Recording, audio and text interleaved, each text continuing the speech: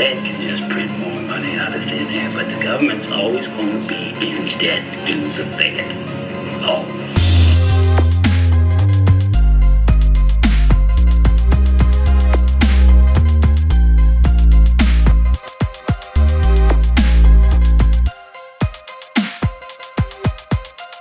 Always run things, and they always will.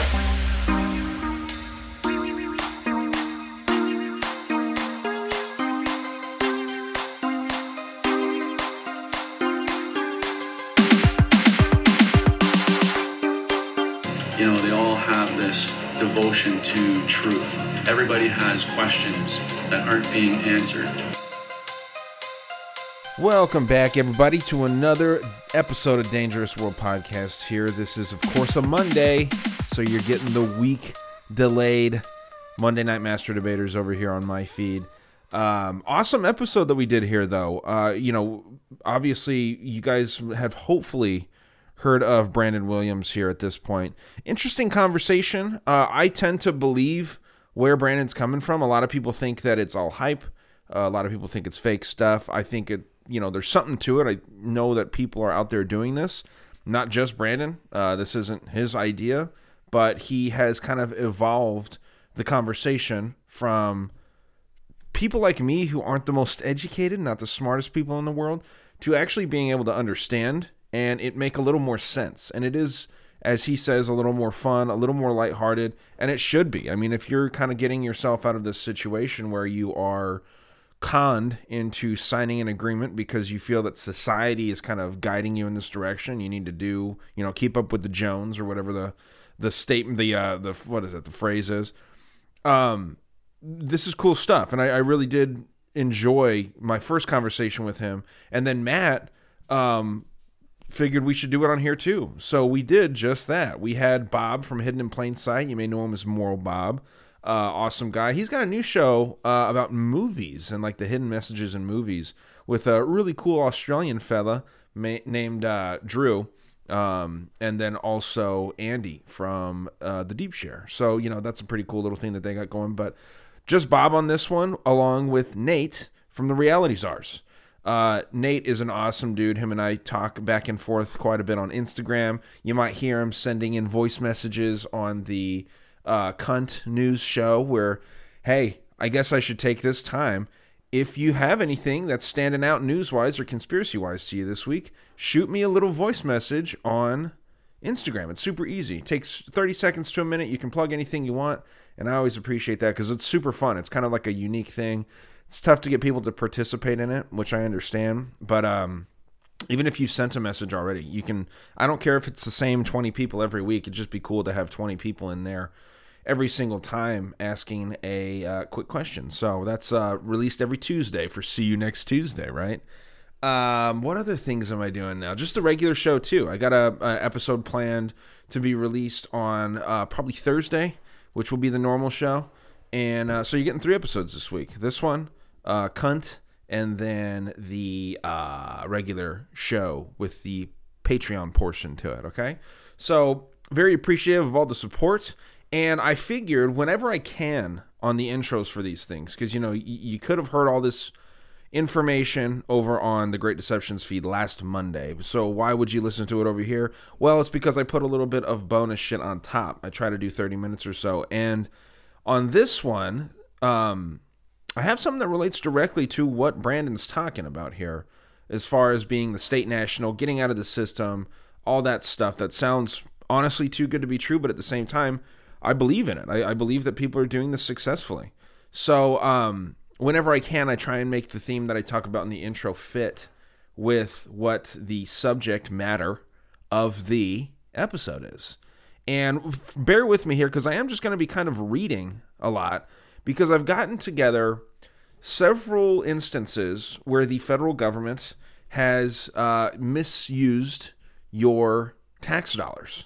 And I have dozens and dozens of examples here. I don't know if I'm going to get all through them, but if you stick around to the end of it, you'll hear how the NIH and how the National Science Foundation, who are two of the most repeated organizations that you'll hear mismanaging money, you'll hear a couple of their, special uses of tax dollars. So again, a lot of reading here, but some of this is hilarious. Some of this is disturbing, and some of it's just like, what the fuck is going on? What's the point to really all of this? But again, some of it's disturbing. So the first one that I have here, the Environmental Protection Agency was criticized in 2015 for allocating $36,000 of taxpayers' money to an organization tasked with creating a Minecraft version of the Berkshire region of Massachusetts. What the hell? Supposedly this is to educate young people about environmental issues, but $36,000, it's $36,700. $36,700, right? How do you say that? $36,700. Jeez, I shouldn't have smoked before this. That's a lot of money. The kids would do that shit for free, and you're paying that money. So again, tax dollars going there.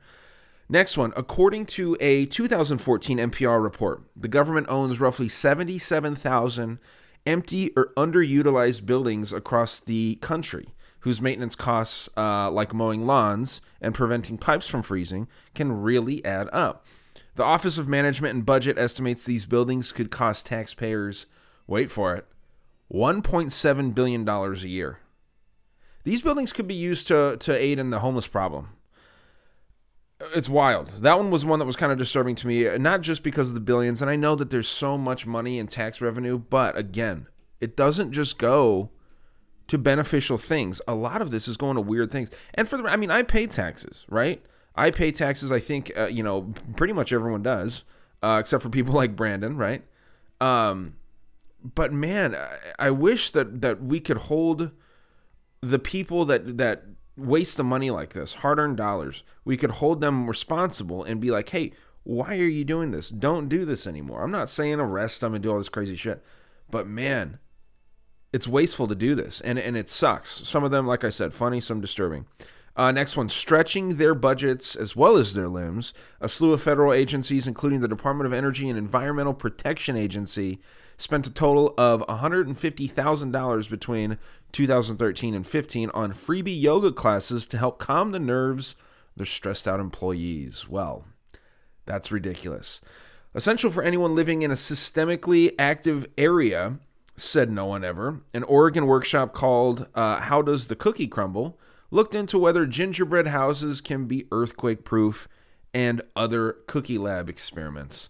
This edible exercise gobbled up $150,000 of taxpayer cash in 2016 to see if gingerbread houses can be made earthquake-proof. That sounds like $150,000 of your hard-earned money well spent.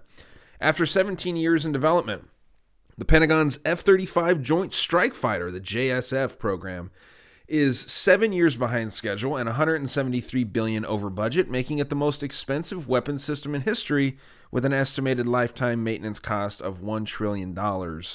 Hoo boy.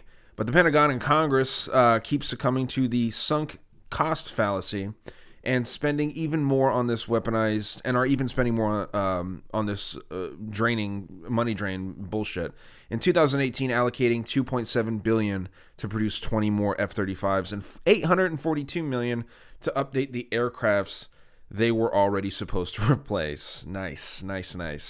For a more mundane example of military waste, look no further than the Air Force, which in the past 2 years spent more than $325,000 on 391 fragile, self-reheating coffee mugs after replacing each newly broken mug at an average cost of $836 per mug. The Air Force later found out it could 3D print suitable replacement parts at a cost of 50 cents a piece. So, reheatable mugs, self-reheating mugs, $325,000 for that bullshit. It's wild. That is wild. What year was that? Did it say? I guess that was right around the same time, 2018 or so. The federal government often allocates funds for artistic projects and research studies. That sounds nice. That hardly seem worthy of taxpayers' troubles. Never mind. In 2015, for example, 2 students from the University of Washington received $1.3 million to study how foam koozies keep beer cold in hot weather. What the hell? Okay, I can tell you why. And I'm an idiot. I mean, it's because it's insulating the cold. It's keeping the hot and the cold separate. It's wild. Next up here, the Pentagon and Obama administration allocated $500 million to train and arm moderate Syrian rebels to supplement U.S. Air Force strikes against the Islamic State in 2015. By the same time it was scrapped later that year, and the program had established only 4 to 5 fighters in Syria, with many others surrendering to rival groups, all of whom were trained at a cost of $4 million each. Well spent money. Does any of this sound like money laundering to you? If not, I've got a couple that do. Hold on. There's nothing like a Super Bowl commercial to build awareness of a brand or service, even if that service is a government-mandated survey. So you have to do this, but let's spend what it says here in 2010, $2.5 million in taxpayer money on a 30-second ad of all things, right? Of course, it's a Super Bowl. We know. But man, we're getting a little close to the money laundering side of things if we haven't already crossed that here. $2.5 million in taxpayer money for a 30-second ad space for a head-scratching commercial enticing Americans to fill out their census forms. Huh. Okay. From 2014 to 2016, the IRS committed an audit-worthy mistake by wasting $12 million on subscribing to a cloud-based email software that was never installed on employees' computers, after violating the competitive selection process outlined in its own regulations. That's awesome. $12 million of fraud committed by your friends at the IRS. Fascinating. In 2004, the GAO found the Defense Department had wasted... Let me take that again. In 2004, the GAO found that the Defense Department had wasted $100 million within 6 years on tickets for FlightSpot through Pentagon accounts that employees didn't end up boarding on major commercial airliners. Most maddeningly for taxpayers, those tickets were fully refundable, but the travelers too often didn't report their canceled trips to get the funds recouped. Now, I gotta tell you, okay, this sounds like money laundering. The Defense Department buying $100 million worth of tickets over 6 years and not getting them refunded to massive airliners like American, Southwest, all those. That's money laundering, my friends. I think we found one, okay? Through the Medicaid and Medicare and CHIP programs, the federal government paid $3 million to medical, quote, professionals who had been banned from public health programs, according to the Congressional Budget Office.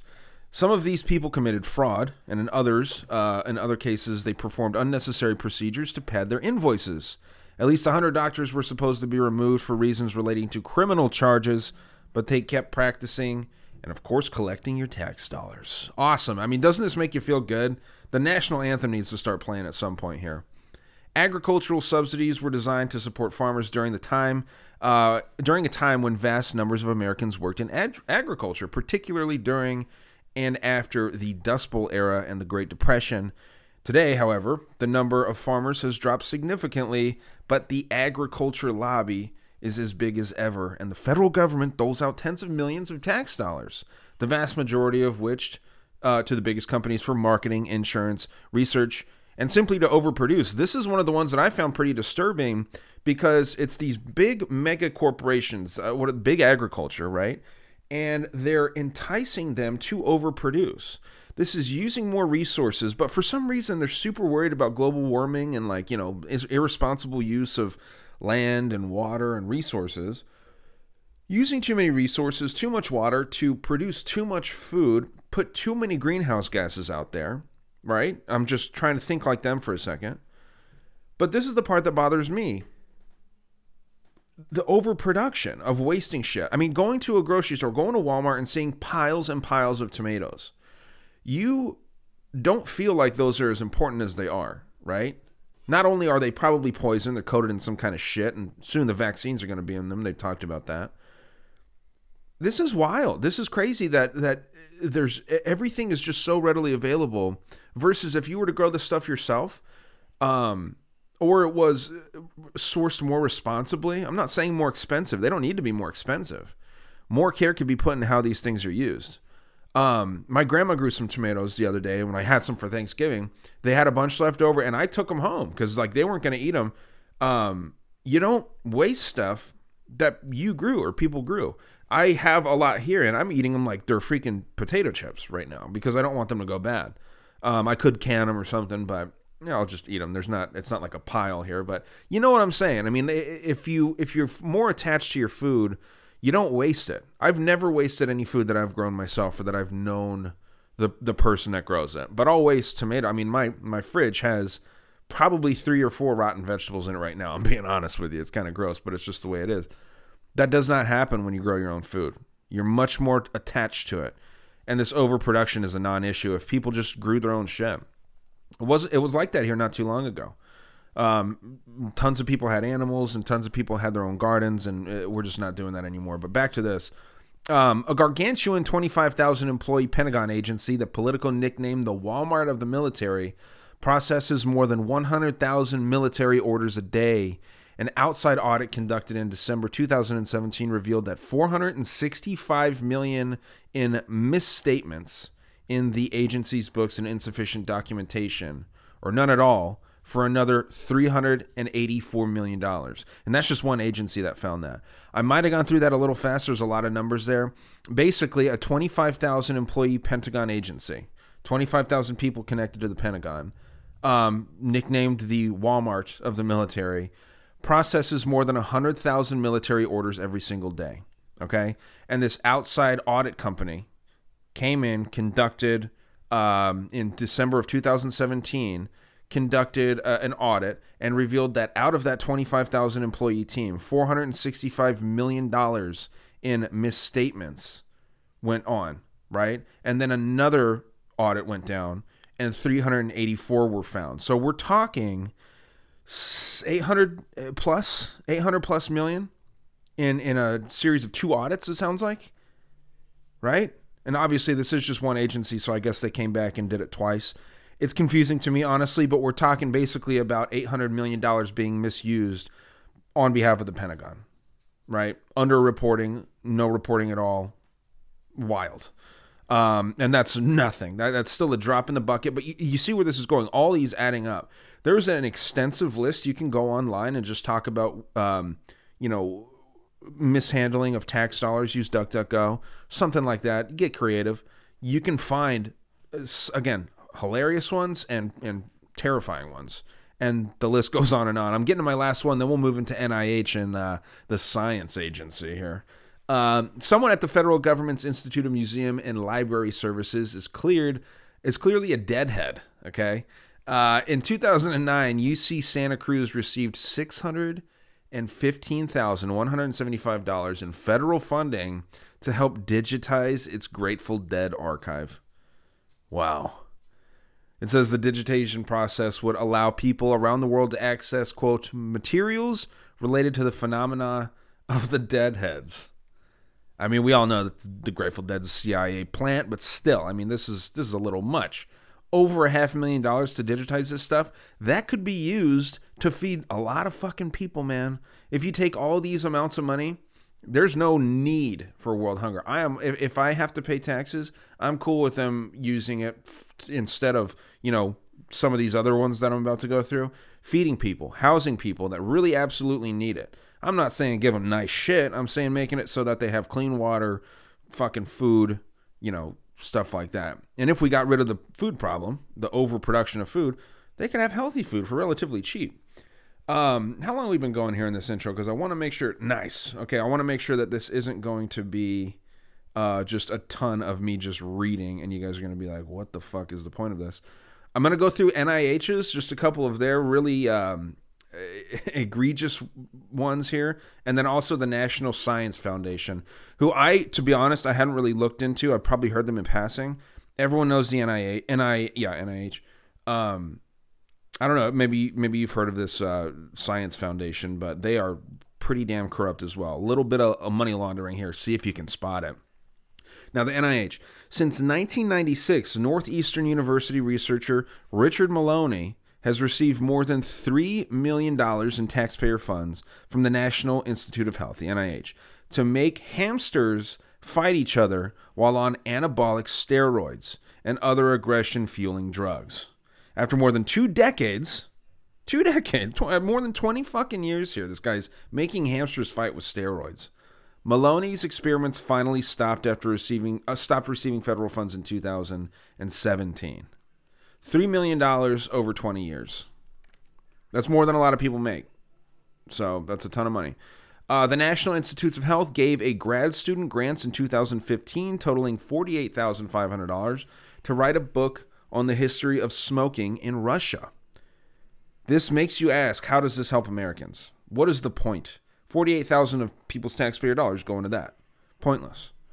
The National Institute of Health also has awarded $356,000 in grants to the University in Kentucky for a 5-year study on the sexual behavior of cocaine-intoxicated quails.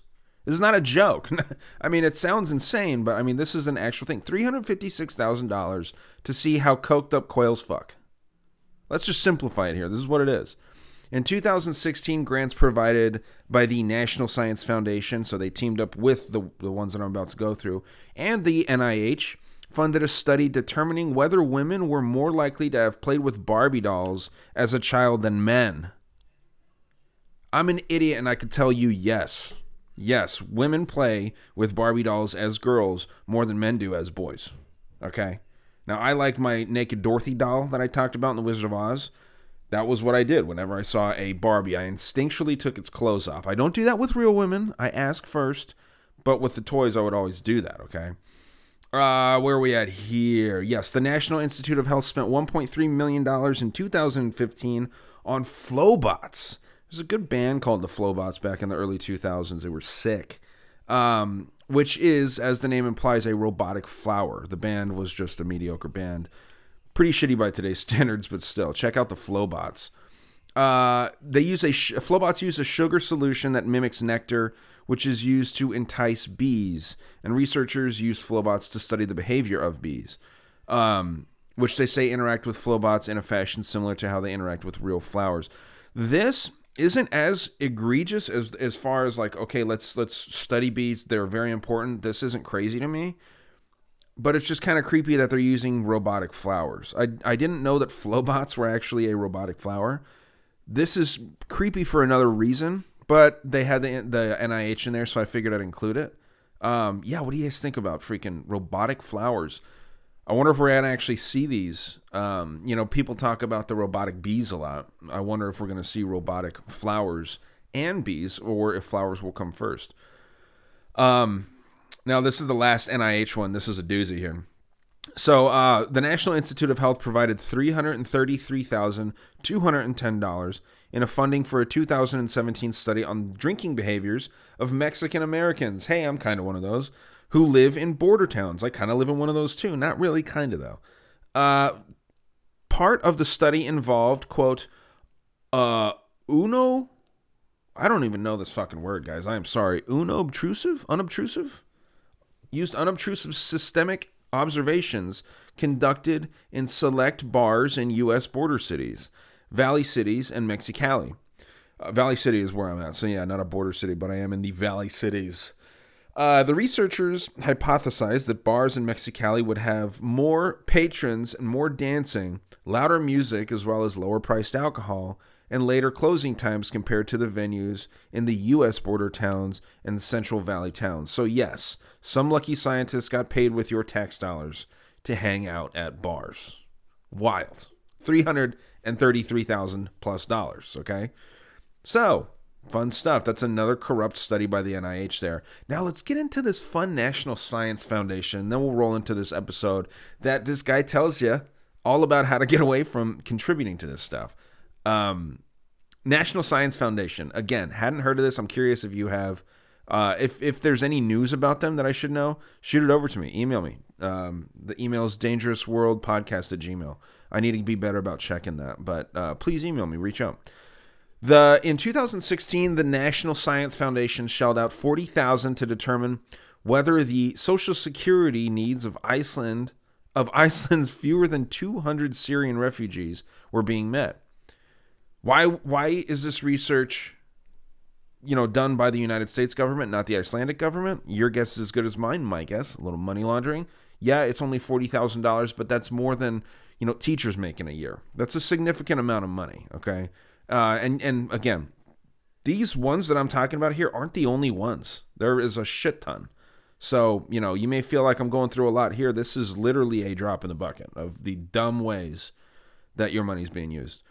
The National Science Foundation financed a 2014 study to look at the effects of sea monkeys' swimming patterns on water movements, which revealed, get this, because I know you want to know the outcome of this, revealed that the tiny creatures make relatively large waves as they swim up and down. So now you can sleep well tonight knowing that sea monkeys make bigger waves than they should. Thank you, National Science Foundation. That's important.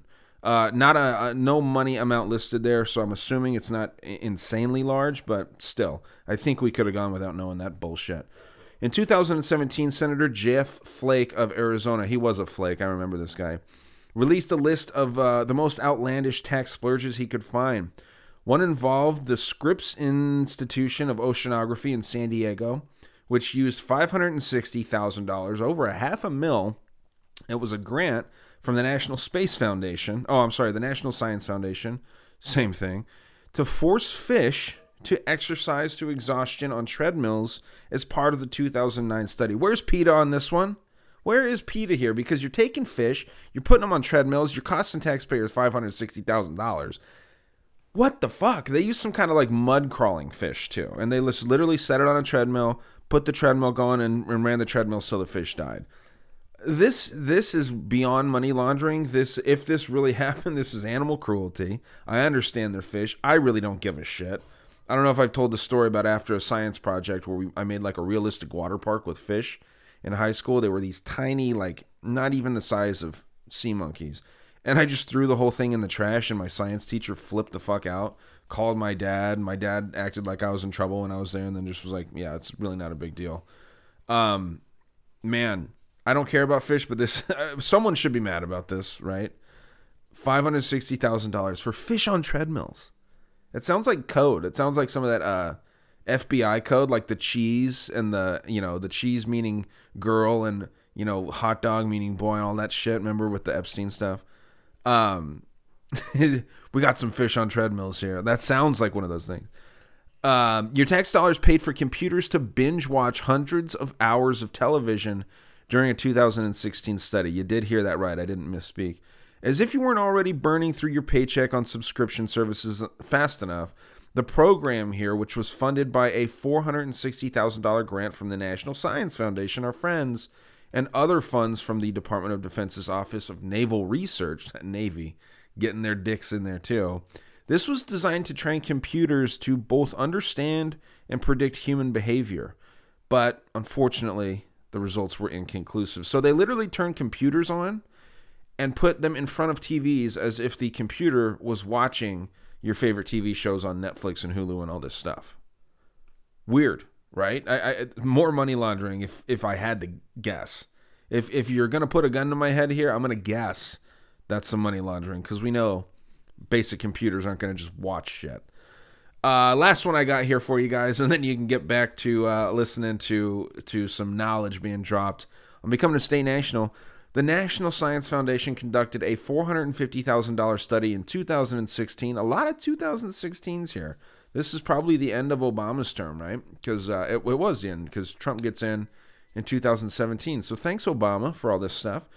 $450,000 in a study in 2016 to determine whether or not dinosaurs, which are fake from what I understand, could chirp and sing like birds, which are the closest living relatives to the creatures, right? The study concluded that despite what you might have learned from Barney, dinosaurs did not have the vocal structure required to sing. So all that money, $500,000, which could have been used again to feed poor people, was used to see if dinosaurs could sing. I personally could not give a shit if dinosaurs could sing or actually talk. You could tell me that dinosaurs talked like humans, I would say, oh, that's cool, and I would not care 2 seconds later. Okay? Wild stuff. Again, that's like, 20 or 30 different examples? It's very interesting that this doesn't get talked about more. It's kind of funny, but a lot of money goes to taxes, man. A lot of money goes to taxes. So, I don't know. It's unfortunate. With that kind of money, we could have free healthcare for everybody, and you could still get your tax dollars, but it could be used for free healthcare. Those are the things that we're told this shit is for, right? Out of all of those things that I went through, there was like one that kind of made sense. It was from the NIH. Those RoboFlowers. That one kind of makes a little bit of sense.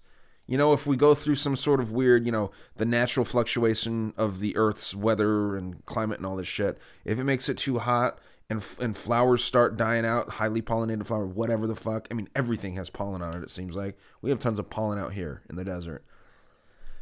That's the only one that half-ass makes sense to me. And yes, I got some goofy ones here, but man, it's fucked. It's not a good thing. So listen to this episode of Monday Night Master Debaters with Brandon Williams. Check it out. It was really, really cool. Obviously, Moral Bob from Hidden in Plain Sight and Nate from Reality Czars are on here. We tried to get a couple more like-minded people to Brandon. I am the learner here big time throughout this episode. I really don't talk much at all. I think I asked a couple questions. I introduced the guys and just listened. Ton of information, though. Very, very interesting, fun stuff. Let me know. I'm very curious to how many of you guys are going to start this process. I think if a lot of us did it, maybe it could be a little more reassuring. To be 100% transparent, I'm kind of scared to start it. I don't know if I want to start it or not. I got to do a lot more research. You can find his information to his website on the original episode that we did, which was only a couple episodes back. While I'm here, let me just look in my phone really quick. It's episode 307, released on November 18th. So episode 307 was my one-on-one talk with him. I ask a lot more of the dumb questions. Not saying you're dumb, but you probably know about as much as I do when it comes to this stuff. Trying to simplify it so that it's not such an intimidating process. But let me know what you think of that one. I hope that you got a kick out of these goofy ways that your money's being spent. It's not that funny, but all we can do is laugh. So until next time, guys, thank you so much for listening to my feed here with the content from the Great Deceptions podcast. I encourage you to listen to that every single Monday over again, The Great Deception. I'm sure you heard of him. He's been on my show many times. He's a good friend in this podcast world. And he releases them every Monday or Tuesday. You can definitely hear him on Tuesday mornings. So thank you to Matt. Thank you to Brandon Williams. Thank you to Moral Bob. Thank you to Nate from Reality Czars. This was a fun episode, and I hope you guys enjoy it. Here we go. And welcome to the Monday Night Master Debaters. We got a good one, folks. We are going to go over something that's very important that not many people understand. I've covered it before in the Acta 1871 podcast. You can go check that out on my feed. But we're going to talk about a little bit about maritime law and this system that we're in, this United States corporation and the corporate system that we are a part of. And if you guys haven't listened yet, Ryan did a great interview with our guest here, Brandon Williams. And so I go recommend listening to that. Brandon, welcome to the show. Hi, guys. Thank you. Dude, so I love your website, by the way. onestupidfuck.com. There's no better site out there, man. I was like, are you shitting me? I thought it was like a gag at first. And I'm like, I'm not going to click on this. Where the fuck is going to take me? That would actually be a good idea to do. I'm a mystery. I'm the mystery man. You know what I mean? You don't know if you're going to a fucking porn site or if you're going to, your freedoms. You don't know where you're going. You know what I mean? That's it, man. It's Alice in Wonderland, playing with fire there. Playing with fire, man. Fuck it. You know what I mean? Oh, shit. That's funny. Bob, Moral Bob from Hidden in Plain Sight podcast. What's up, brother? What's going on, man? Thanks for having me tonight, man. This is going to be a good one. And to comment on Brandon's website, man, I used to own just a bunch of really random websites with just ridiculous names to see if they'd ever be worth anything. But then I just kind of forgot to update my GoDaddy the last time my card got compromised. But I had a bunch of stupid shit. When Bernie Sanders was running for president, I had Breadlines USA. Oh my God. I love it. Yeah. dude. Yeah. Oh man, that's fucking funny shit. Right, what do you got going on down there? Not much, dude. Same old stuff. Thanks for the kind words at the beginning. I always appreciate compliments from you. But yeah, man, just excited to learn more about this stuff. I'm really not educated when it comes to the idea of like the becoming a state national and then the United States corporation. I've heard about it here and there, but I know you know a thing or two about it, Matt. And then Bob, this is kind of like something that you're pretty passionate about. And then I'm hoping that we can get the other guys on here too because they're pretty excited about it. It seems like the topic at least. So yeah, Nate's big into it. Nate loves the idea, the concept of it. Again, not many people are well versed in it. Yep. And the reason is it's complex, right? Like you said, Brandon, when you were talking with Ryan, you're like, it's not like you can go out there and get one book that's going to tell you the answer. Yeah. You'll get bits and pieces out there and you have to put the puzzle together. Yeah.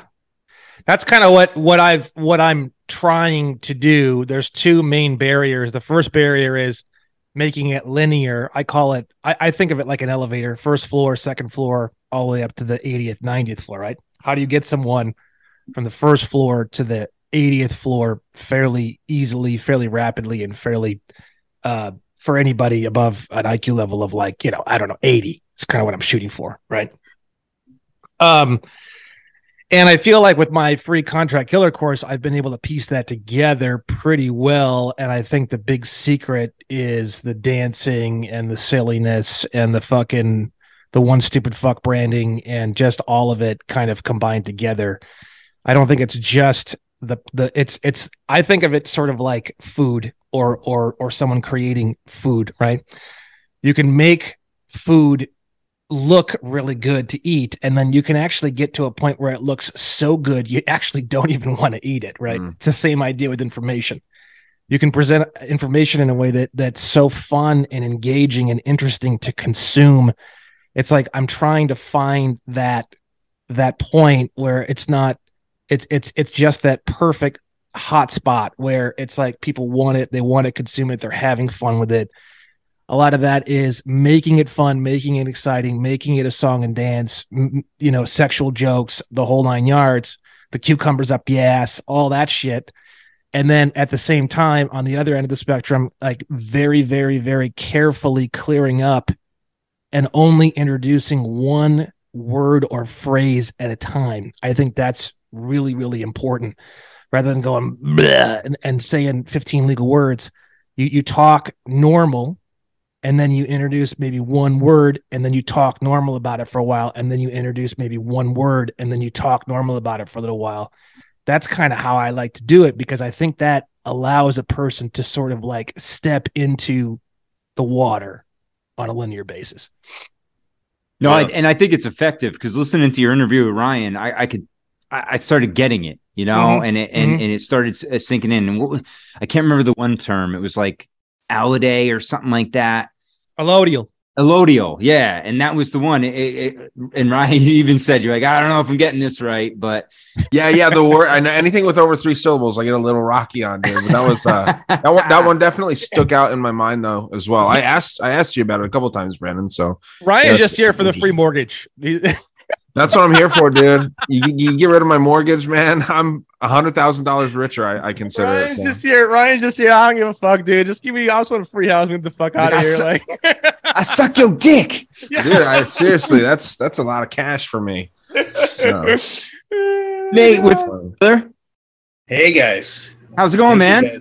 I'm doing great. I'm fucking exhausted. I smell like shit. So you had a little success. Luckily, we can't before you smell hopped you, on here.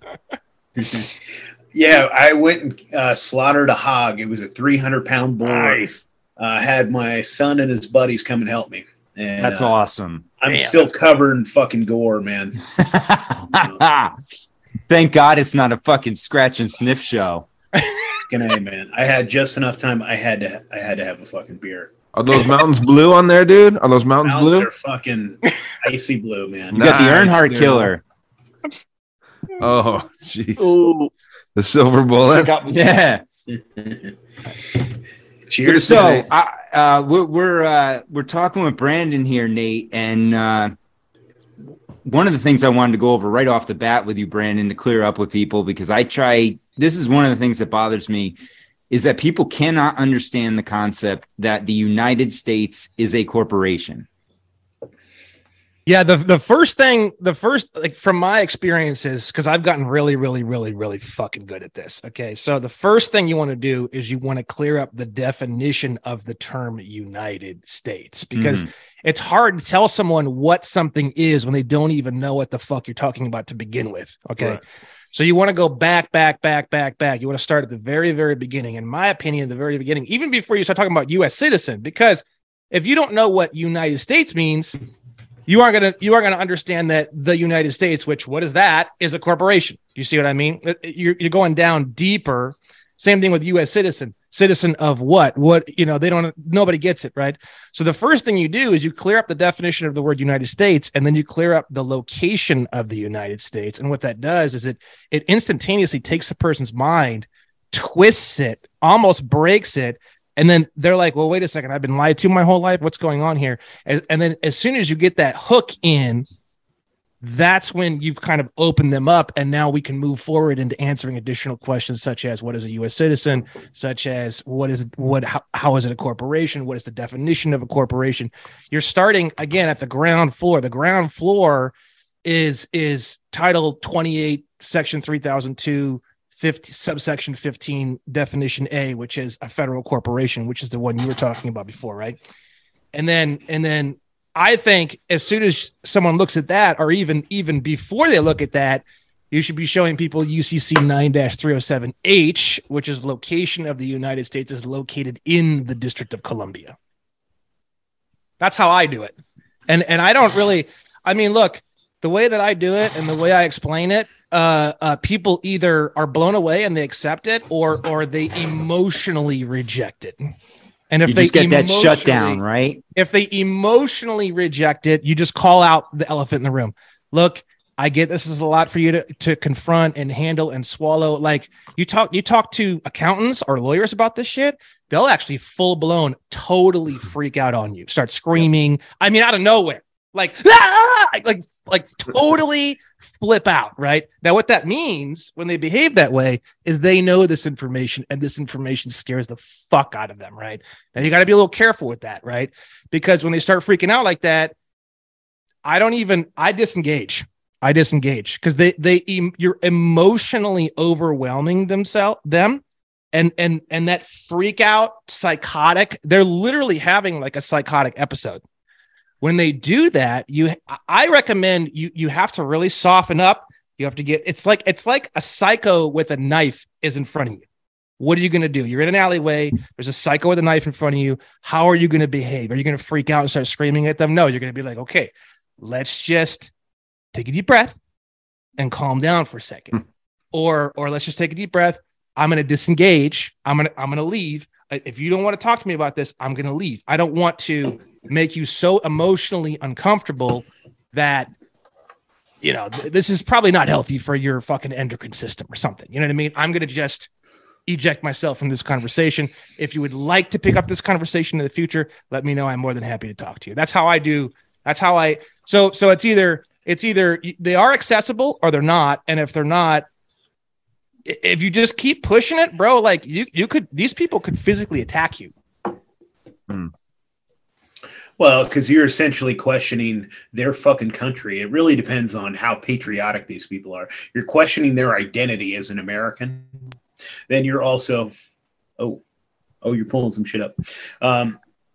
Yeah, man, it's fascinating as fuck, dude. You're threatening them in a lot of different ways. You're threatening their identity, and they freak the fuck out. Now, just to clarify, I what I'm saying and what I'm talking about, I'm not referring to patriotic people. Patriotic people are the first people on board with this information.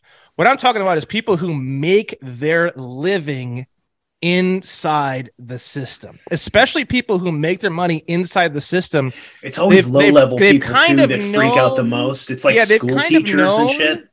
Yeah, they've kind of known that maybe what they're doing isn't the greatest thing in the world, and it's the idea that I work in the dental field, and it's like when you talk to doctors about placing mercury fillings, and they just totally lose their fucking shit.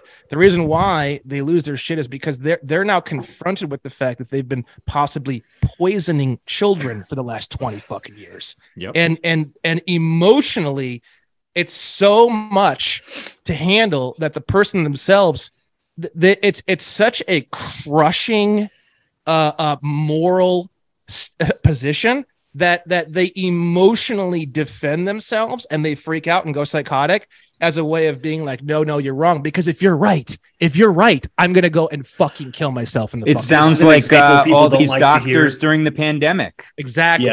Yeah, exactly. Well, this is an example people don't like to hear, but if you like talk to a lady that's had an abortion and you like fucking try to describe abortion as murder, they have to fucking deal with that in their head and in their conscience. And they kind of know that they fucking took their child's life. That's it right Absolutely. there. And then you start to they start thinking about that and those fucking gears start turning in their head. They realize they fucking murdered their baby, dude. Yeah. And that's like, rough. I mean, I don't care where your position is on any of this stuff. At the end of the day, if you really stop and think, what if that woman was raped? And what if, I mean, you got a woman who's raped and then she's trying as hard as she can to not think that she murdered the baby, but then you're talking to her about it. And now she's like, it's something she's kind of buried under the sand really, really It's hard. trauma, dude. Yeah, and it's no matter alcohol. how you look at it, And it's trauma. like, I never recommend that you just slam into these fucking people. Like whether it's about this stuff, whether it's about abortion, whether it's about, you see all these videos online of these guys and I don't like that stuff because these people will go home and fucking kill themselves. Yeah. And it's like, if I was talking to somebody and they went home and they killed themselves, it wouldn't really bother me, frankly, because I'm also not slamming into them hard as fuck unless they're really, really going to have to push me. And I mean, like, really going to have to push me into that. And if they want to go that far, they're going to get the heat. And if they get the heat and they go home and kill themselves, I will not feel one fucking ounce of sympathy to that. That's how I feel. Oh, fair enough. Hey, I kind of themselves out, right. I mean, I don't know if there was anything that we didn't really cover, obviously, in the chat that we had, Brandon, but it'd just be kind of cool to just like get a little deeper or expand on that stuff. There's a lot to go over. There's so many different things we could talk about. I mean, we talked about the mortgages. We talked about, U.S. citizens. So the capital letter thing is fascinating to me. The capital letters and the names. And Ryan, I'd like to hit on the citizen part too, because that part blew my mind. I didn't understand that at all. So if you look at here, let me. Do you guys mind if I share my screen? Go right ahead. So let me do this. Pull up some Black's Law. Yeah, I was there going you through. go. Yeah, I don't even know what that is, to be honest, but that Black's sounds Law dope. book is what all judges use as It's like the law dictionary, law definitions. Bible. So For the what's judicial funny, branch.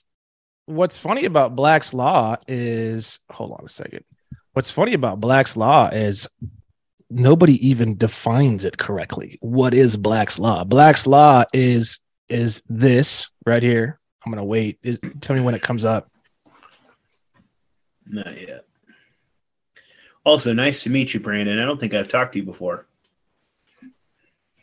Yeah, this is Nate, Brandon, from Reality Czars.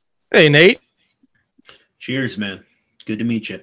This thing is freaking out a little bit on me. Hold on. Uh-oh. They don't want us to know. It doesn't dude. want us to know.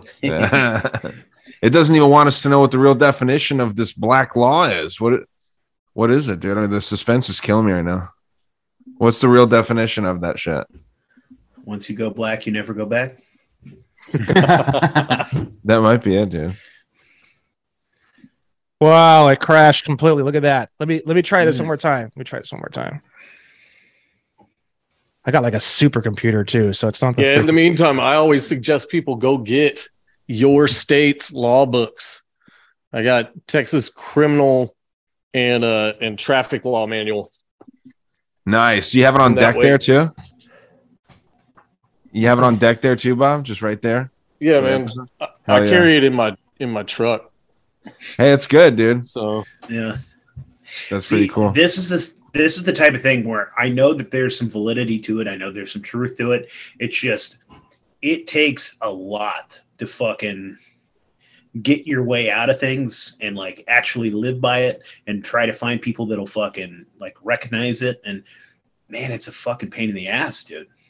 Like, I don't have the type of money or time to like, because I know I've known some folks that have like fought shit with them, and they'll have to sit in jail for a couple weeks. They'll let them go, and they'll drop it. But I don't have 2 weeks to sit in jail.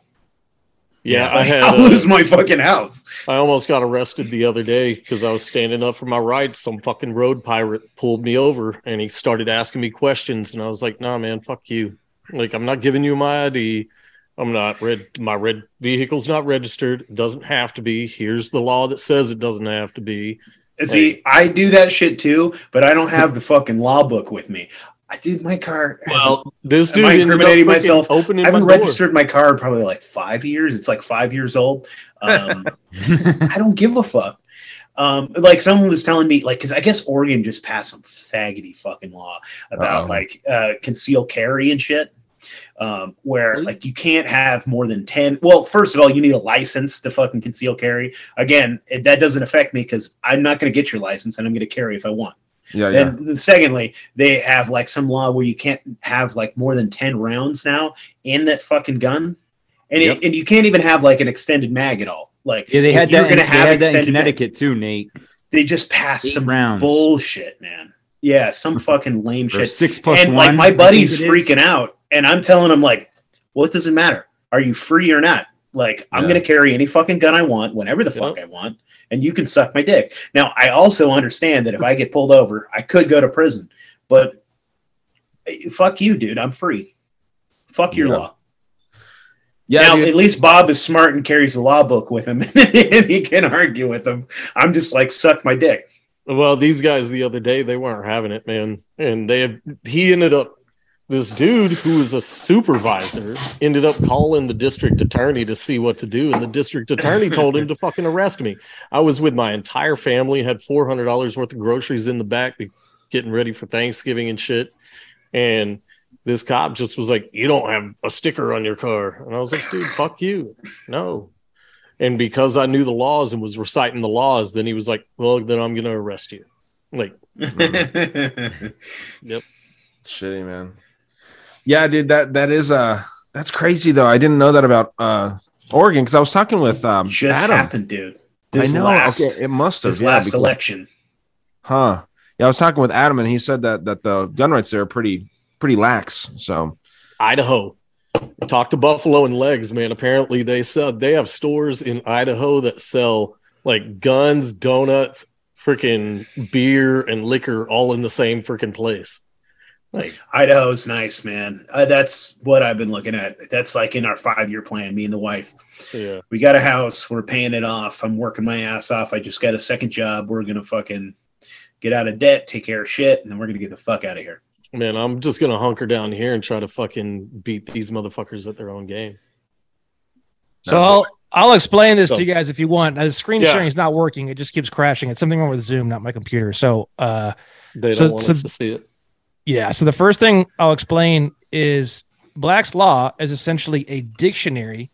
It's a dictionary of words and the definitions of words, but the definitions come from some sort of court case, and it comes straight out of the judicial system itself. So when you look inside of Black's Law, it'll have the definition, and then it'll have the court case and the date and the location of where that definition came from. Okay. So you hear things about like Black's Law is bullshit, blah, blah, blah on the internet.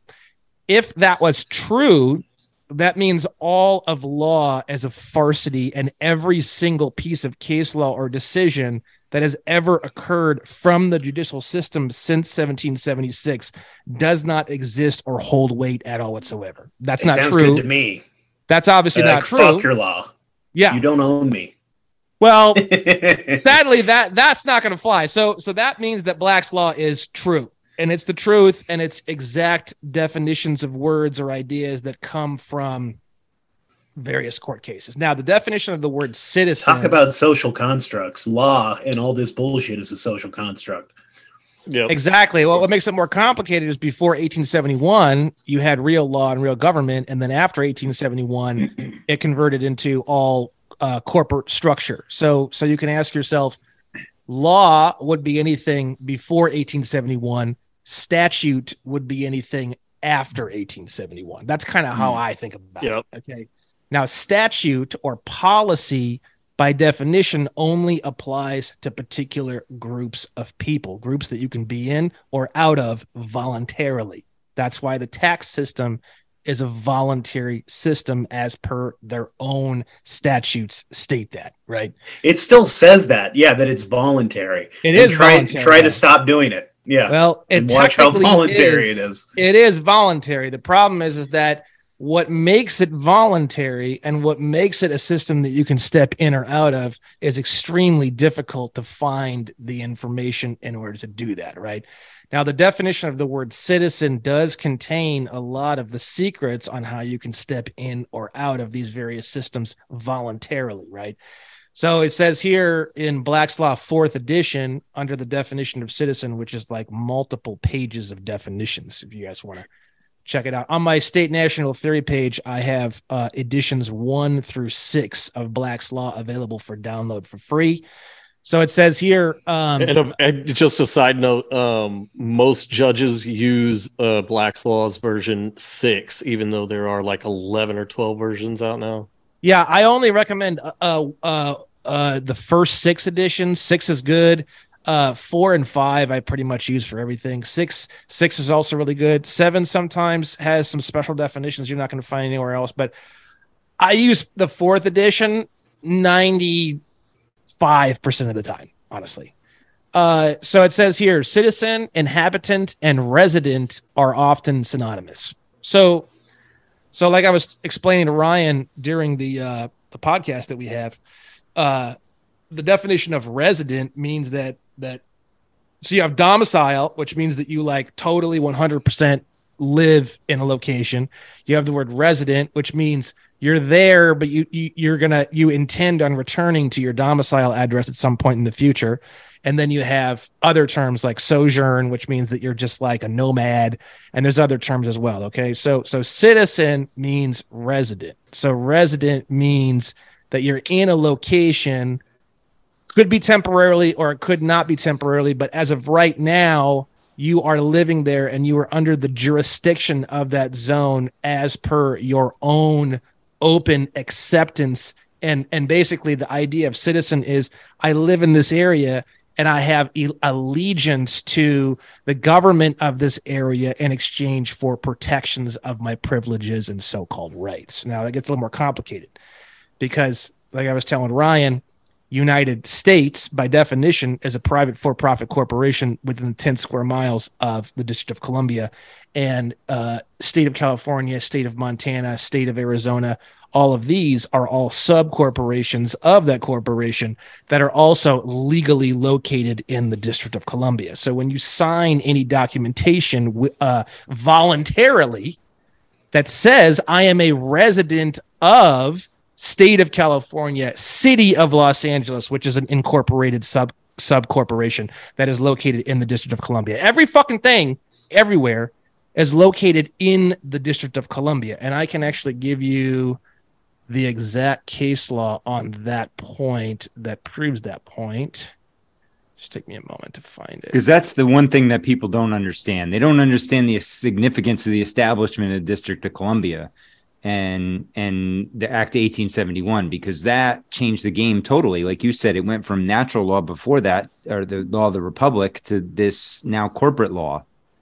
Exactly. Well, the complicated part about all of this is that if you don't understand the definitions of the terms and you say that you are a resident of something that is legally located in the District of Columbia, and you say you are a citizen inside the District of Columbia, you're saying that you are a volunteer employee of the federal corporation. You don't live in the United States of America.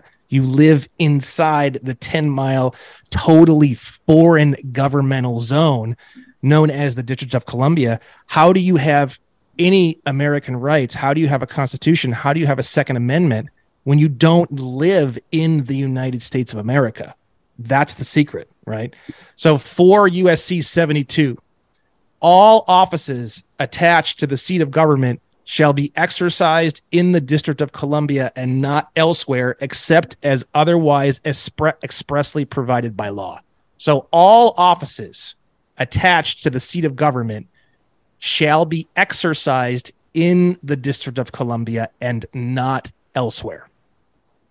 That's for United States Code Section 72. And what's amazing about that, Brandon, is I pulled up here the Merriam-Webster dictionary, which the normal people would look at, and there's no mention of that whatsoever. Exactly. It's like, so people you have to understand is there's two sets of verbiage being used here. There's the maritime version, and then there's the, mainstream version of it. And it's all wordplay. It's all wordplay. I mean, even the word spelling, it's like magic spells, right? Yep. Spelling. So our whole language is spelling and cursive and everything. It's exactly. So there's actually a status. If you look up, I want to say CFR 52.3, CFR 52.3. Shit. Give me 1 second. And what's CFR stand for again? Code of Federal Regulations. Let me see here. We get CFR. I guess so 22. So 22 CFR 51.3. If someone can share a screen on a computer that will not crash, 22 CFR 51.3. Just type that into Google and just click the first link. It's called Types of Passports. What are they, like different classes? Different classes. 22 CFR 51.3. If someone can type that in. There you go. So here we go. So A is the one that I have, which is the one that almost nobody has. It's called a regular passport. A regular passport is issued to a national of the United States. It's called a 5-star passport on the card. It has 5 little stars in the center at the top of the passport. This particular passport means that you do not represent the United States, the for-profit federal corporation. You do not live there. You are not there. It's a non-citizen national of the United States. Now, a 4-star passport is subsection C, definition number 4, which is an official or employee of a state, local, tribe, or territorial government traveling abroad to carry out official duties in support of the U.S. government, right? So you're still tied. You're a state national at that point, but you're still tied into and representing the private for-profit corporation known as United States. Then it goes down from there. Your typical person has a 3-star passport, which is your Section C, definition 1. An officer or employee of the U.S. government traveling abroad to carry out official duties and family members of such person. That's the one that almost everybody has. Now, the way that you get a 4 or a 5-star passport, the 4-star passport's extremely easy to get. All you do is just put every single spot on the entire application that asks you anywhere about U.S. citizen, you just say no. It's literally that fucking simple. And they'll give you a 4-star passport. The 5-star is a whole song and dance that you have to attach these documents that are notarized, and you have to do all this shit. And I teach you how to do it in my free contract killer course. Okay. Now, when you're driving and you use a driver's license, the definition of the word driver means non-commerce or commerce travel, right?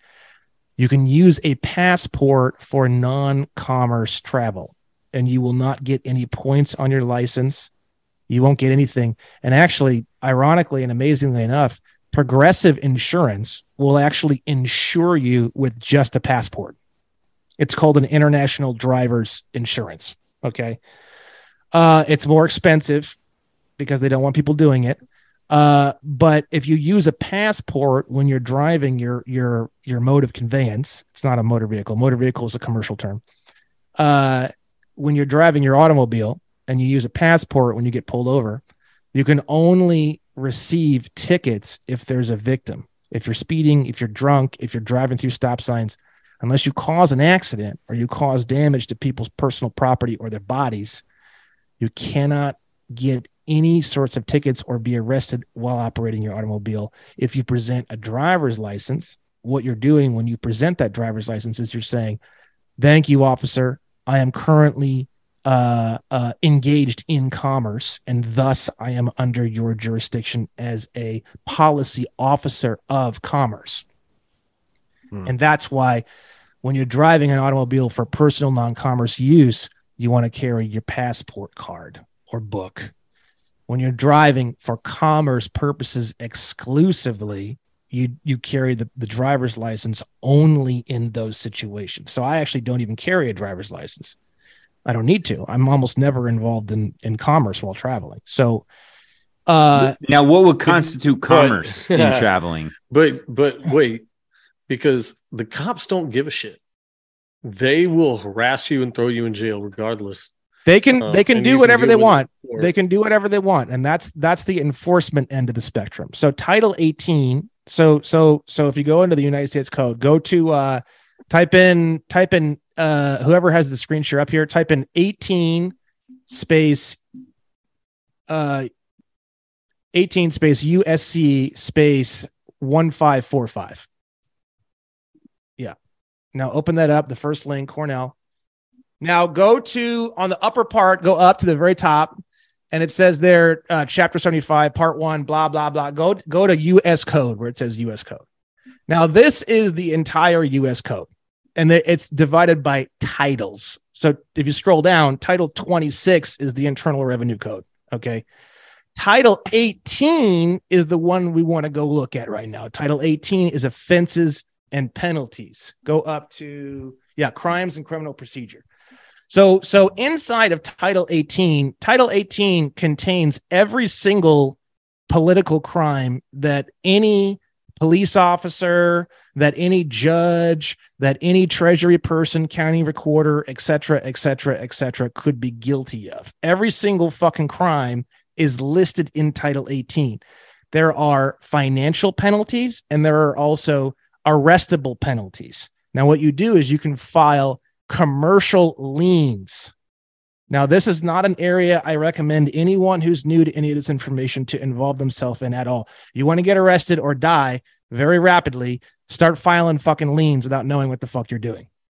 Everything else I teach, I really don't, in my opinion, I don't think you get in a lot of trouble unless you're being like a complete asshole and you're like creating enemies, basically.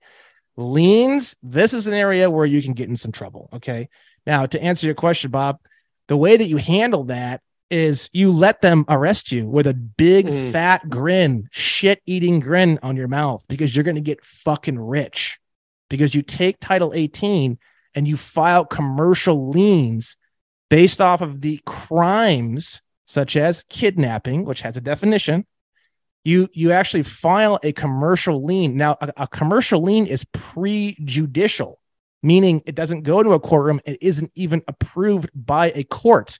They can't stop it. They can't kill it. The only way a police officer can remove a commercial lien is by a jury trial.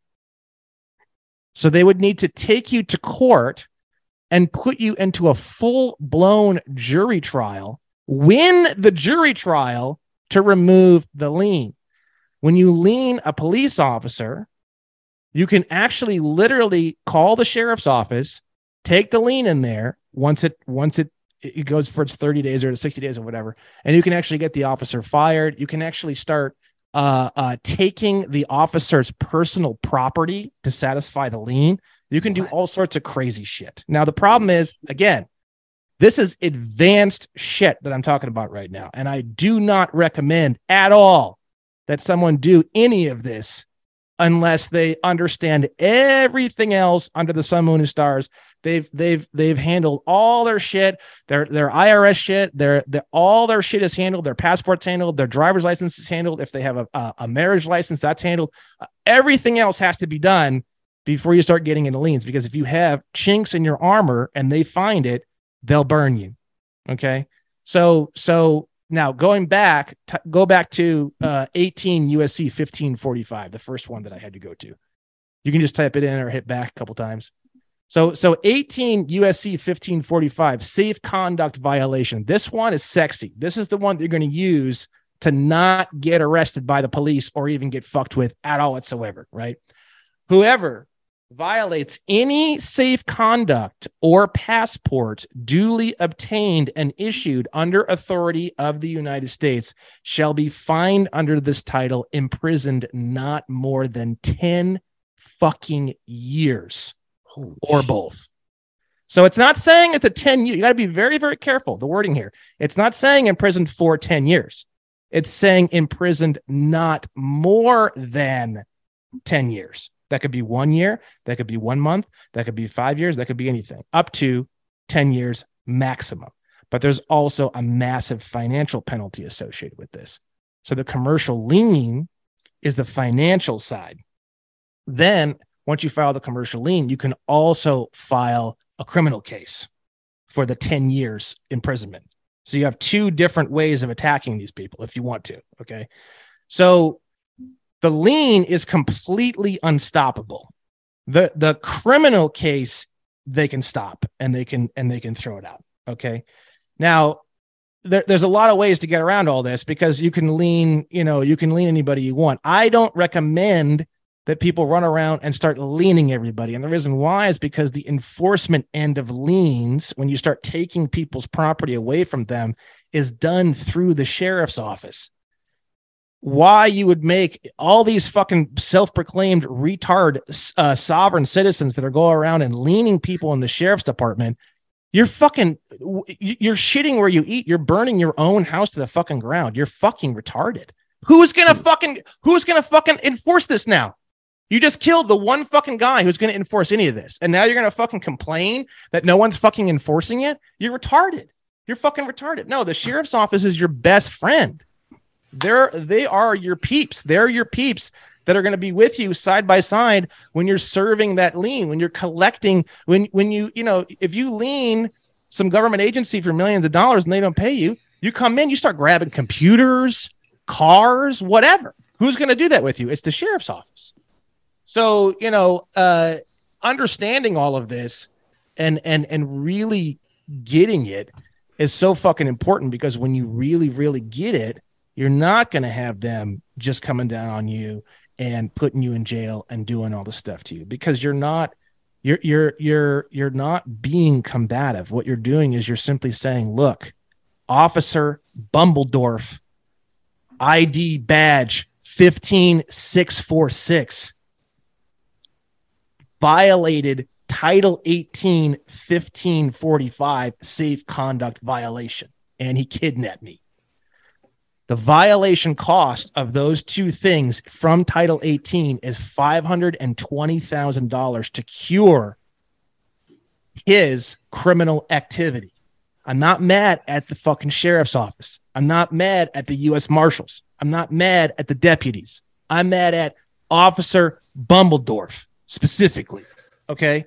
And that's how you handle it without causing yourself serious fucking problems. Basically, that's how you do it.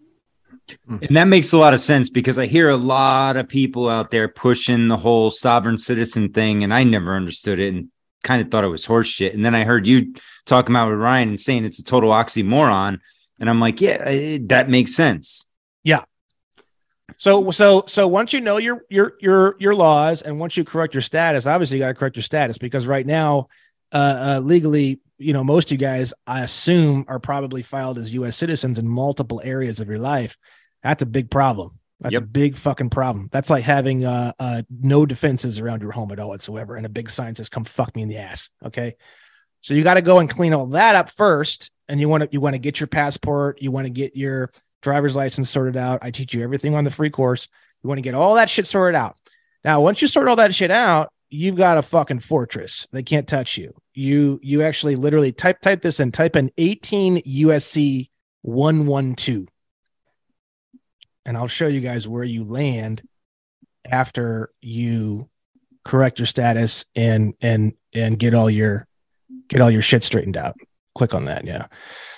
So once you clean up your status and everything in Title 18, which is criminal offenses and penalties, you become this. Okay. So scroll down and I'm going to read this to you. Scroll down a little bit more right there.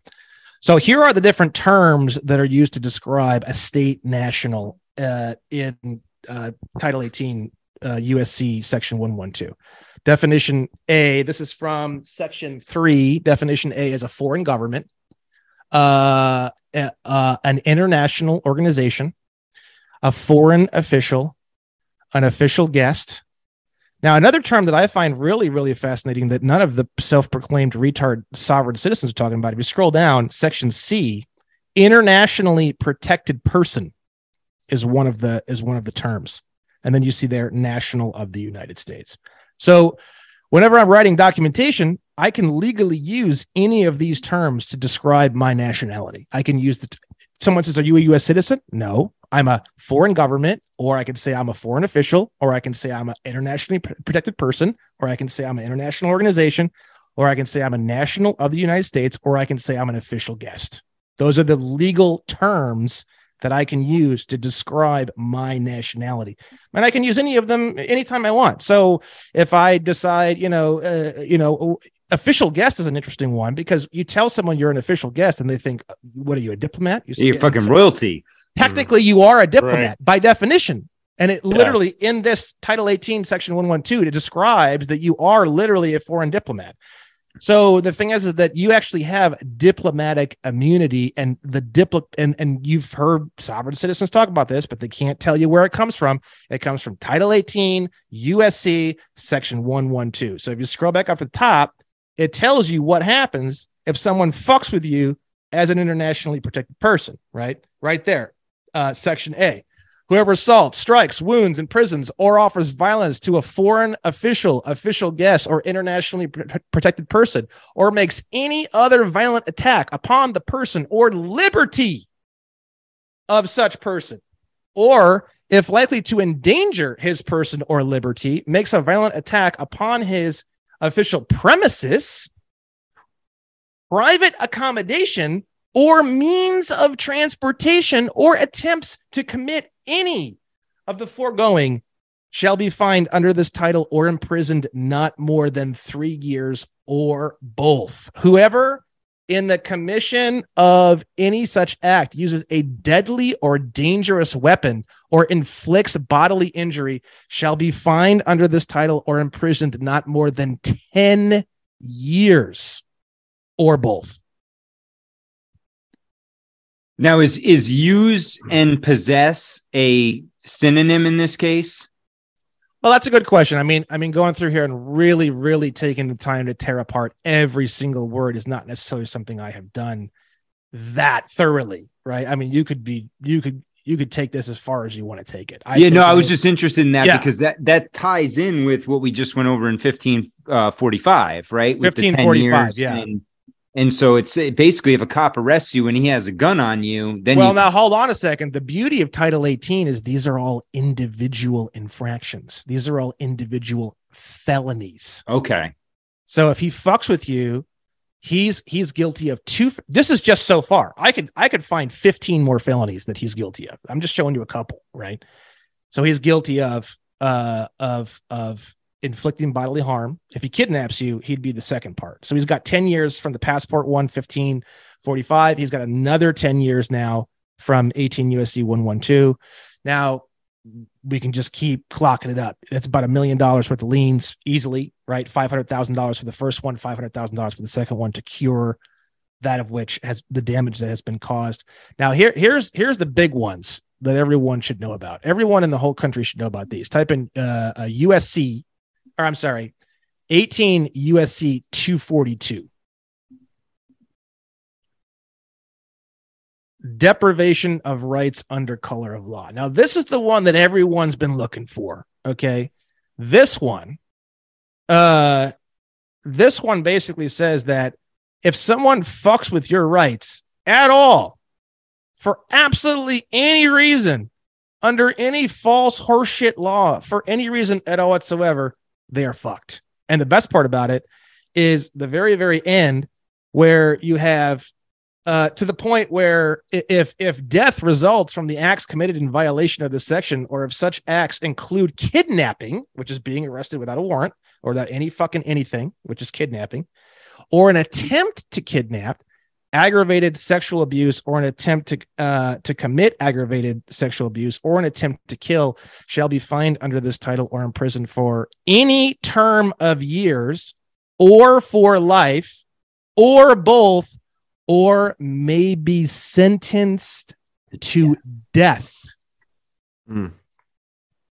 Now, the only reason why people are walking around and getting kidnapped by the police is because they don't know their rights, and they don't know how to use the United States Code in an effort to defend themselves and to protect liberty and their rights. Okay, so it says here, whoever, under color of any law, statute, ordinance, regulation, or custom, willfully subjects any person in any state, territory, commonwealth, possession, or district to the deprivation of any rights, privileges, or immunities secured or protected by the Constitution or laws of the United States, or to different punishments, pains, or penalties on account of such person being an alien, or by reason of his color or race, then are prescribed for the punishment of citizens, shall be fined under this title, and blah, blah, blah, blah. Now, This gets a little more interesting, okay?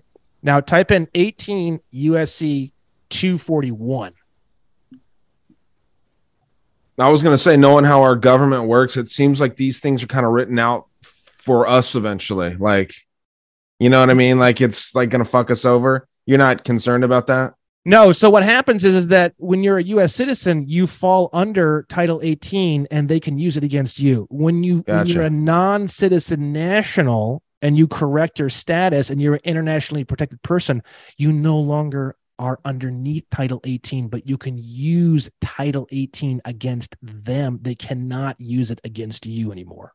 Interesting. And the key there is national versus citizen. Precisely. U.S. citizen. You want to, anything you've ever signed in your entire life that said U.S. citizen on it, you got to hunt it down, annihilate it, or correct it. Okay. Now, correcting it should be just saying in a public forum, like in any courtroom with a reporter, just denouncing any contract with the government. To some degree, yes. But to some degree, no, because the right to contract is infinite. I think even the Constitution talks about that, right? So contracting with one corporation, contracting with another corporation, contracting with this, so you can say yes, the U.S. government, but that's just one corporation. You have all the other corporations that you've contracted with as well. So it comes down to the fact that now you've walked this road and now you got to walk it back. It's not that hard. You just got to do it, right? So it's like all your banks and everything like that. Yeah, all your banks, all your everything, your, this, that, the other thing, everything. Yep. Everything you can think of, right? And it gets easier and easier and easier pretty rapidly. And does that even include your birth certificate and social security card? It can, and it does. For example, I just mailed a whole packet to the Social Security Administration to have my Social Security account changed from U.S. citizen to other. Other is a specification that's normally used for refugees and asylees, but there's only 4 to select from. You can select from U.S. citizen. You can select from lawful alien allowed to work. There's lawful alien not allowed to work, and then there's other. So I just thought other was the best choice. So I chose other. I wrote an affidavit. I attached all of my passport information, and I mailed that in with a Polaroid of me in a pickle outfit. So that is on its way to be processed. I went into the Social Security Administration here in California the other day. The main teller had no clue what the fuck I was talking about. She went to her superior. Her superior knew exactly what I was talking about. And she even printed a piece of paper for the teller that was all about non-citizen national status, right? And the teller just didn't really get it. And she's like, hey, just go home, put some documents together, and then mail them in, and let's see what happens, basically. That's what I did. I went home and put some stuff together, and I mailed it in. So, but going back to this is what I think a lot of people on you guys' podcast and stuff are going to be interested in. So 18 USC 242, that one is if you're dealing with one person, one police officer, one judge, right?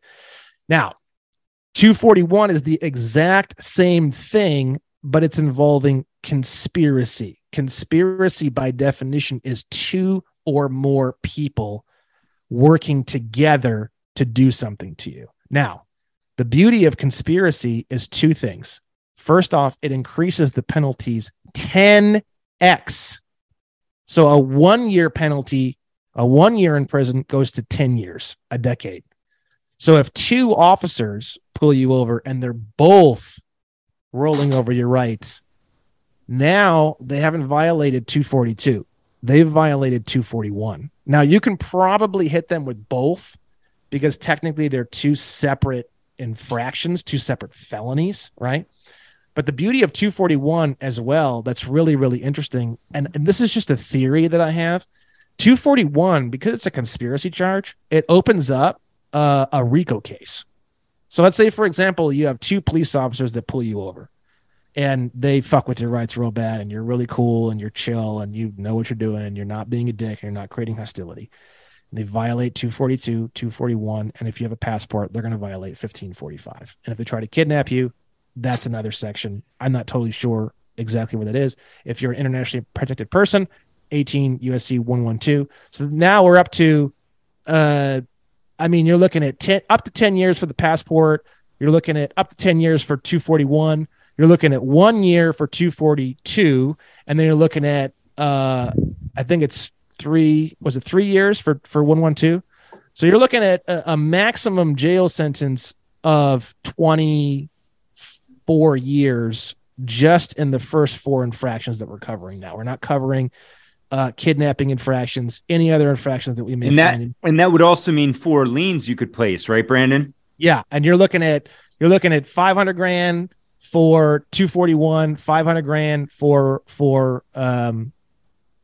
112, right? 1545, and then you're looking at maybe $50,000 for 112, and another $50,000 for 241. So you're looking at over $1 million in liens very easily right now. The beauty of liens is you can actually take the lien, convert it into a security, and send it to the United States Treasury and contract with the Treasury to collect the lien for you. They're going to take 35%, and they will actually sick the Internal Revenue Service onto the police officers or whoever it is that's violating your rights to collect the lien that you filed on them. That's a whole and other... it's for that officer personally and not for the department. Yes. No, I haven't done all this. This is all just, I've studied all this. I know for a fact that it's real, but the problem you're going to run into is you don't want to piss off the sheriff or the sheriff's office because the sheriff is your boy. The sheriff is your enforcement arm. That's the enforcer, right? Yeah. So you're not going to be able to collect on any of these liens. You can convert these liens into lien securities and you can sell them or get rid of them or trade them because they become stocks essentially at that point. But if you really want to push the envelope and you want to collect on your liens, you're going to need the sheriff. I've read things about how people go to the sheriff and the sheriff won't work with them. And then they find a way to deputize themselves legally, and then they become a sheriff's deputy, prejudicial, and then they can go and they can start taking the property themselves. And if you want full blown warfare, I wouldn't do it. I wouldn't declare war on the sheriff's office. Yeah, that sounds like some Hatfield and McCoy shit right there. That's not something that I would like to get myself involved in, because at the end of the day, there is some truth in what's stopping them from turning off their camera, picking you up and taking you somewhere. And honestly, frankly, if there was some fucking sovereign citizen meth head piece of shit that didn't have any teeth, that was just fucking screaming all the time, threatening all the time, and sending in fucking threatening paperwork and leaning everybody under the sun, moon, and stars that you do see in this area, I would personally get together some fucking officers that are in plain clothes, and I would go and pick that motherfucker up and take him somewhere, and you'd never see from him again because fuck that guy. Seriously, right? So yes, there is some truth in the fact that they can do that, but it's like, dude, don't be a fucking retard. It's that simple. If you That's have a big an officer, problem for a lot of people, though, Brandon. big problem for a lot of people, and the Don't truth be is, a retard. Yeah, it's if officer fucking Dumbledore is really causing a lot of problems, honestly, you know, if you want to keep things really, really simple, you could probably go into the sheriff's office, speak to the sheriff, and say, hey, this Officer Dumbledore, man, he's goof. He's a real goof. And the sheriff might have already gotten 5 fucking complaints on this guy. And he might be like, you know what? He's a fucking goof. He's gone. You don't know. You know, it's you need to get more information, you know. I frankly believe that most of the time officers are trying their best. My brother's a cop. But even beyond that, I've talked to so many cops, and I really don't believe that they're all fucking horrible. I believe the system is horrible, and they're trapped in the same fucking thing we are. Okay. So you can use all this stuff to your advantage. You can use all this stuff, but the application of pressure, like I was telling Ryan, have you had this conversation with your brother, and what are his thoughts on it? No, I haven't. No. He thinks he's a cop too. That'd be funny. No. I haven't had this conversation with my cop. Stuff? I don't know. I mean, I'm sure he does. No, I don't. No. He's new on the force. It's a very, very small town. He's fairly new on the force. He is your typical backwoods. Hey, if people aren't bothering nobody, you leave them alone. He thinks more of like an old school, like Wild West sheriff. He's like a forest ranger almost. Yeah. He's got that kind of a mentality. So frankly, he probably does know about some of this information. But again, you know, I've talked to cops, you know, a lot of the cops I've talked to, what they tell me, hey, my job is to follow what I think the law is when I'm out there. When I take you in and you fucking say whatever the fuck you say and it's all magic and you just get out, that's not really my concern or my job. Like, that's the court, that's the judge. Yep. So like they think of it totally detached from the actual judicial system itself, because but they think in their head they're supposed to take your body and move it into the judicial system, and then they're like, their hands are done, they're clean, they can go back out and do whatever the fuck they're doing. That's kind of how the ones that I've talked to think about what they're doing. They don't think of it past that point. They don't even understand that most of what they do is a violation of their own rules.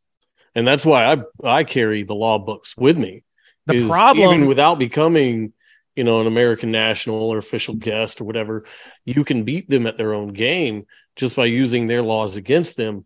But the problem you run into is that a lot of cops don't know the law. Well, it gets a little more complicated, but yet also a lot more simple than that. So if you're a U.S. citizen, technically speaking, you live in the District of Columbia, and the cops are policy officers for the District of Columbia. So technically speaking, they're employees of the federal government. So are you. That's the problem. So when you're signed up as a U.S. citizen, they are policing their own corporate world. You are in that world voluntarily. Right. So but like you said at the beginning, they don't even understand that, though. But they don't need to understand that. They don't need to understand that. Once you exit their world and you're no longer a volunteer employee of the private for-profit federal corporation, now their rules and their crimes and their laws don't have anything to do with you, because it's policy, it's statute. Right, but it doesn't stop a road pirate from throwing you in the back of their car. It does stop them. No, it does stop them. So it does, because I've had at least 6 or 7 people tell me when they present their 5-star passport and they're respectful to the officer. Now this gets creepy. They all say Bob, you gotta talk nice to the road pirate.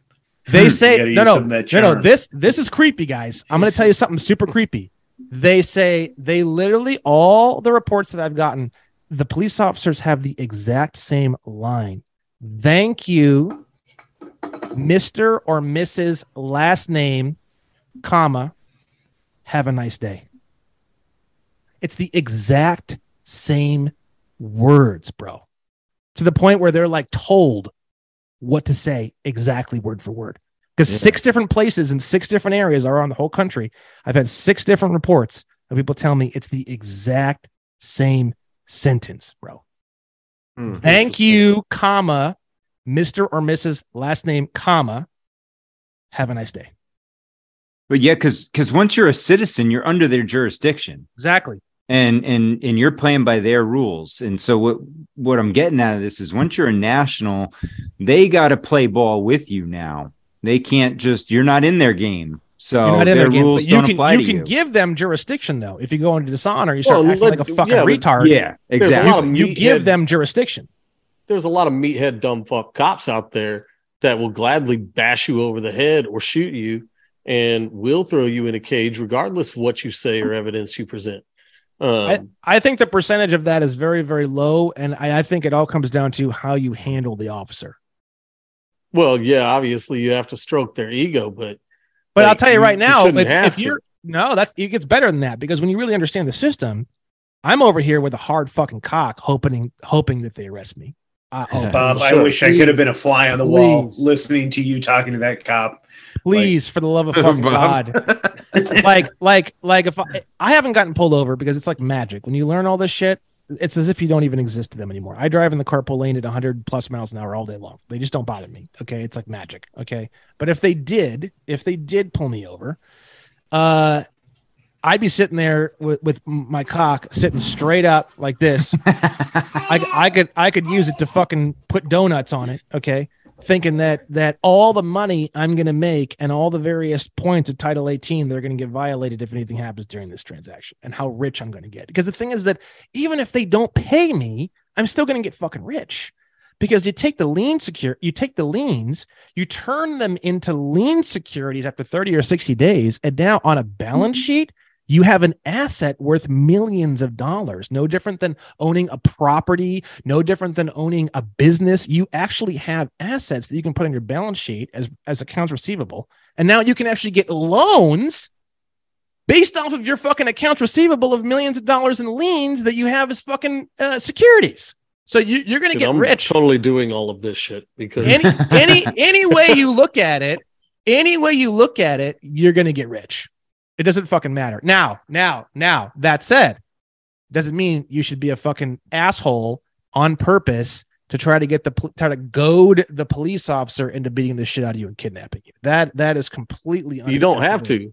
I recently got pulled over and they decided to arrest me simply because I would not do something that was unconstitutional that they were asking me to do. They told me to give them my ID. And I said, no. So you don't have any right to it. And they declared that they did, and it came down to it. They were just going to arrest me for registration, which they also didn't have the legal right to demand that I had. Like, I'm going to go all the way. I've looked into becoming an American national. I just haven't started the steps yet. But you can beat them by the rules that they have for citizens too. And that's what I try to tell people is like, look, you don't have to go through all of these steps and, find all your contracts and get rid of them and become an American national and do all of this stuff. You can do exactly what you're doing now and just make them follow their rules. And when they violate their own rules, then that's when you can also, go after their qualified immunity, sue these people, put liens on them still. Those cops didn't actually arrest you though, right, Bob? You were able to. No, I had shit to do the next day, so I said, "Look, under threat of violence and arrest, I will hand over my ID." But that's the only reason you're getting it. Now, hold on a second. Now, the thing is that if you're filed as a U.S. citizen by law, you have said voluntarily under penalty of perjury, which is a felony, you have signed documentation that states that you live in the District of Columbia, you work for the federal corporation, and you have openly admitted that they have full jurisdiction over everything you own as well as your body. So when you say that even as a citizen, you can go up against them and you can do these things. I don't see how the fuck that's going to work for you. I really don't. Well, because there's two separate constitutions. There's a I understand that constitution you don't live in corporation. the United States. You don't live in the United States. Do you realize that if you live in but Washington, D.C., they don't either. So it's all fake. It's all smoke and mirrors, right? It's all bullshit. All of their authority, the is 10 the square ability to miles, use violence. Look, they only source have of their wait. The source of their authority is their ability to initiate violence against peaceful people. That is it. That is the source. It's not some contract. It's not some piece of paper somewhere. It's not something filed with anything. It's their ability to enact force against you. That is it. And when they show up next to your car with 6 people, it doesn't matter what paperwork you got. They will arrest you or they will shoot you, and they will deal with the consequences later. But cops don't give a shit. Most cops that I've come across don't care, man. If you question their authority, if you question their ego, if you do not mind your P's and Q's and show them respect from word one, or if you even show that you know the law better than them, they will do anything they can to get you out of that car on the ground in handcuffs in the back of their car. Anything. Dude, they have IQ caps. Like, to become a do. fucking police officer, These people are thugs, you have to man. be under a certain IQ. Like, You have to these remember- motherfucking, these road pirates, these pigs are stupid. They're obedient. There's a reason why they did the fucking MAGA jab force on every single one of them, because they wanted to They're weed the out hammer, man. any single one of them that had any type of independent thought. They're fucking morons. They're violent psychos. Fuck every single one of you pigs. Fuck your brother too. I'm sorry. Yeah, I'm not a fan of cops. I'm sure your brother's a fine person, but it's I don't understand the mentality of wanting to be a cop in this world, of wanting to rule over people, of wanting to put yourself in a position where you think you are above the law. It's romanticized to kids, dude. Like, a lot of kids think that, that's like a firefighter type thing. It's similar, right? It's a tyrannical mentality. Yeah, It's a different kind of person mentally that becomes a firefighter or becomes a police officer. One has an authoritarian bend and one doesn't. Now, I recently talked to a cop at this stupid ass traffic stop. And one of them, whether or not he was just the negotiator and was completely full of shit or not, he seemed like a decent dude. And I just told him, man, I was like, dude, what y'all are doing is so fucking authoritarian and tyrannical. So you're violating my rights as a person to be able to travel without impedance. Like, your rules don't apply to me, man. Like, I don't recognize your authority and your rules don't apply to me. And he was like, I get what you mean, man, but it is what it is. Now let me ask you a question.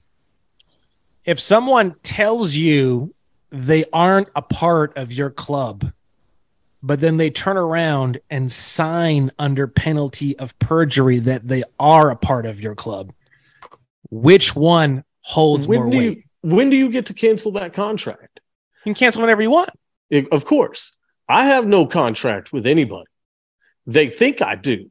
I haven't signed anything recently. I don't do any of that. I can denounce their authority at any time.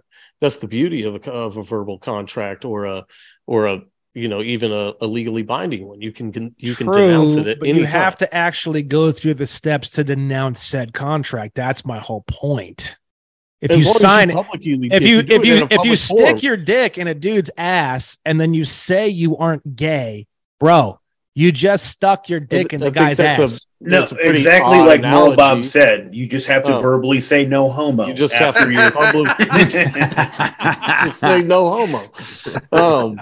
But no, that's what, in my opinion, that's what you're doing, because you're not signing one document that states you're a U.S. citizen. You're signing, like, the average person has like 4, 5, right, but or they're 6. all subsidiaries of the unit. So if you denounce the authority of the United States government, then you automatically denounce all of their subsidiaries that only gain their authority through the authority of the United States. And I understand that, but what I'm saying is that, just like you said, you have to actually do that. Well, yeah, you could do it right now. I mean, any public forum, or if you go in to fight a ticket, you can say it in a courtroom to fight a ticket. As long as you publicly say it on record, then Yeah, that's all true. you have I to mean, do. the on record part is a whole nother thing we can get into. What's on record and what's not is a very interesting conversation. But look, I want to show you guys a couple things. So type in who's sharing the screen again. I want to show you guys a couple more things.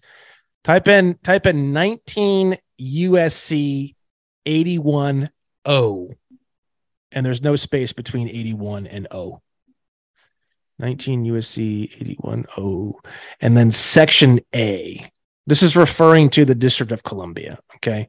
So when you sign documentation that states that you are a resident of the District of Columbia, which is you're a U.S. citizen, what you're falling under is section A of this residence of zone. No person shall be allowed to reside within the zone except federal, state, or municipal officers or agents whose residence presence is deemed necessary by the board.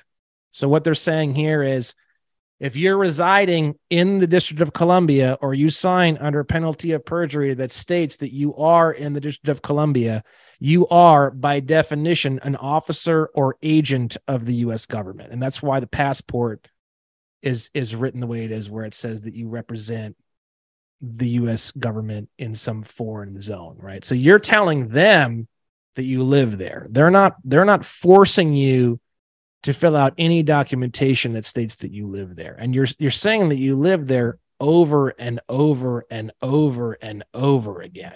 And then if you sign for voter registration, you're saying it over and over and over again every single year.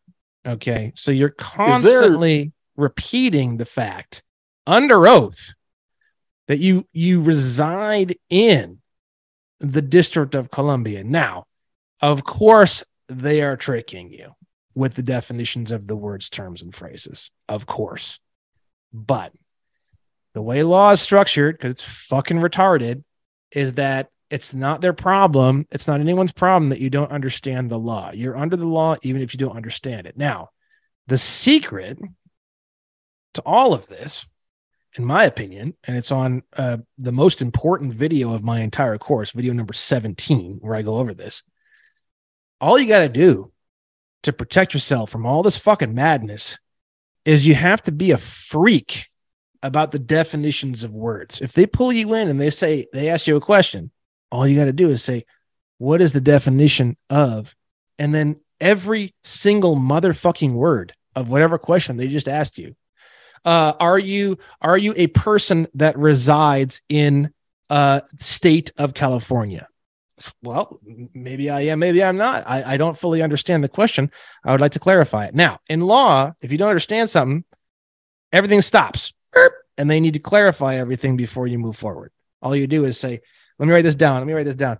What are you a person that resides in state of California? And you go, great.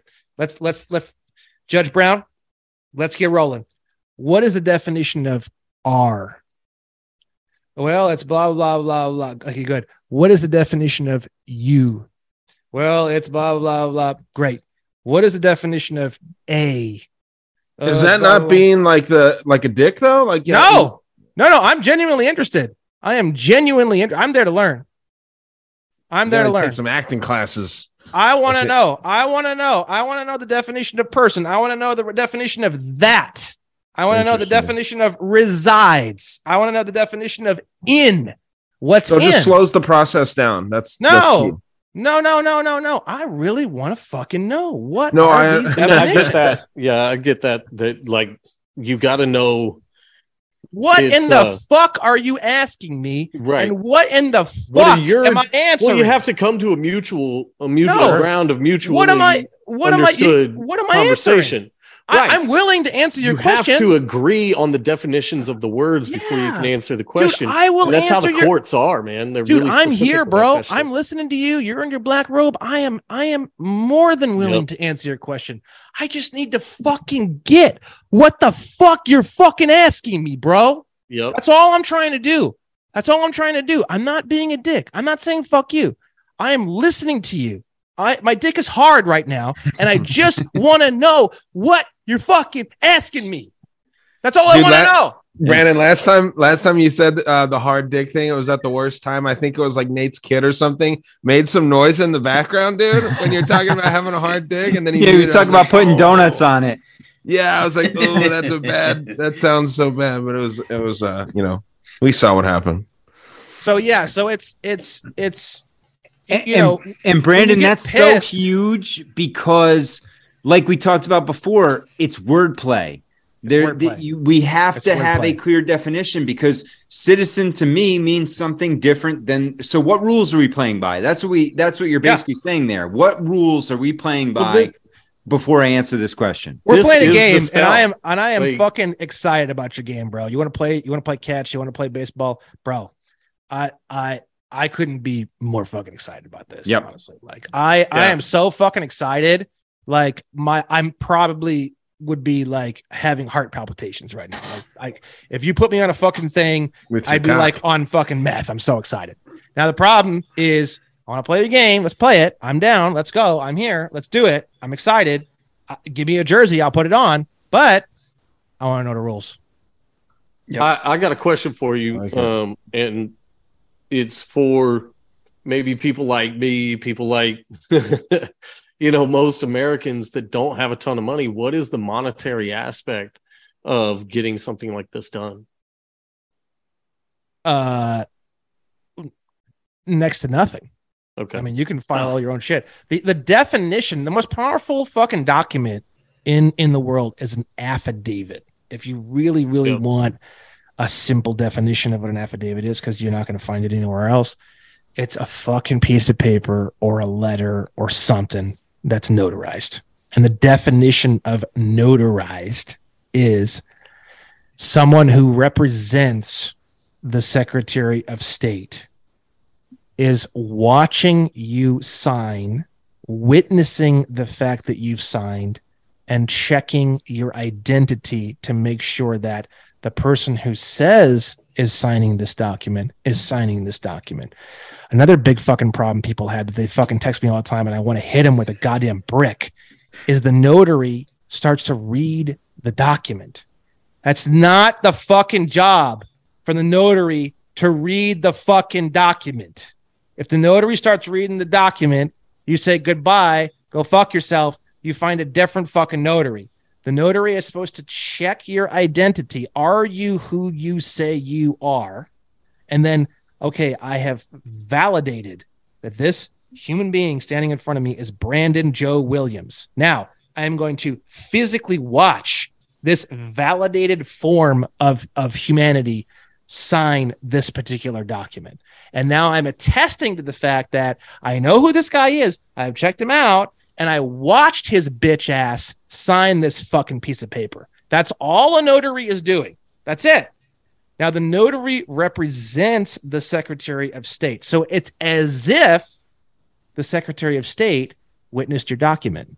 So if something happens or if they fuck around, you can call the Secretary of State in as a witness. Okay, that's what notary is. When you notarize a document, whether it's a document that says it could have your name and a little bit of information about you. It could say I was taking a shit at McDonald's yesterday at 3:48 p.m. And then you could sign it and have it notarized. You can notarize anything you want, and it becomes an affidavit. So you could have a 400-page document that you write, and then as soon as you notarize it, it now converts into an affidavit. You could have a 1 word or like 4 words or something that states something, and you could notarize it as an affidavit. An affidavit essentially is a declaration of truth. So when you write a letter and it says, I was here and I was doing this, and here's the laws, and like a conditional acceptance like I was going over with Ryan, when you notarize it, that's when the document gets all of its power. Okay. Becomes an affidavit. Now, an affidavit's fucking insanely powerful. I mean, you could be arrested, thrown in jail, and with the power of affidavits, you can get out of being arrested. You can get out of paying any sort of tax. You can get out of a mortgage. You can get out of everything under the sun, moon, and stars. You can control your entire life using affidavits, because the conditional acceptance that I was talking to Ryan about, it is an affidavit. That's what it is. You're saying here's the various definitions. These are the facts. This is what actually occurred. This. You're saying these particular crimes have been committed as per Title 18. These are the various fines associated with these various things. Now, I need you guys to clean some things up to me. I'm conditionally accepting everything that you've offered me under the following conditions, blah, blah, blah, blah, blah, blah, blah, blah, blah. And then at the end, you're signing under penalty of perjury. You're signing and you're converting that conditional acceptance into an affidavit by having it notarized. And you're saying everything I've said here is true to the best of my knowledge. And that's what you're saying. And when you convert that bad boy into an affidavit, it becomes a legal document. And then now you can take that legal document and you can mail it to a person, registered mail. And then you can also mail copies of it to the attorney generals of the state and the U.S. Attorney General. And then when they sign for the parcel, they're signing as witnesses the fact that you just served someone a legal document, an affidavit, and they have 30 or 60 days to either cure the document, to call a jury trial, or they've done what's called an acquiescence. They've acquiesced. When they acquiesce, whatever it is that you're asking about, whatever it is that you want evidence on, whatever it is that anything is going on, magically evaporates, and now you can start filing liens for all of the amounts that they've violated from Title 18. So not only is your mortgage gone, but now you can start filing liens and seizing their assets for trying to fuck with you on top of getting a free house. That's the way it works, okay? That's the way it works in law. Now, the thing is, people are like, oh, they just won't do any of this.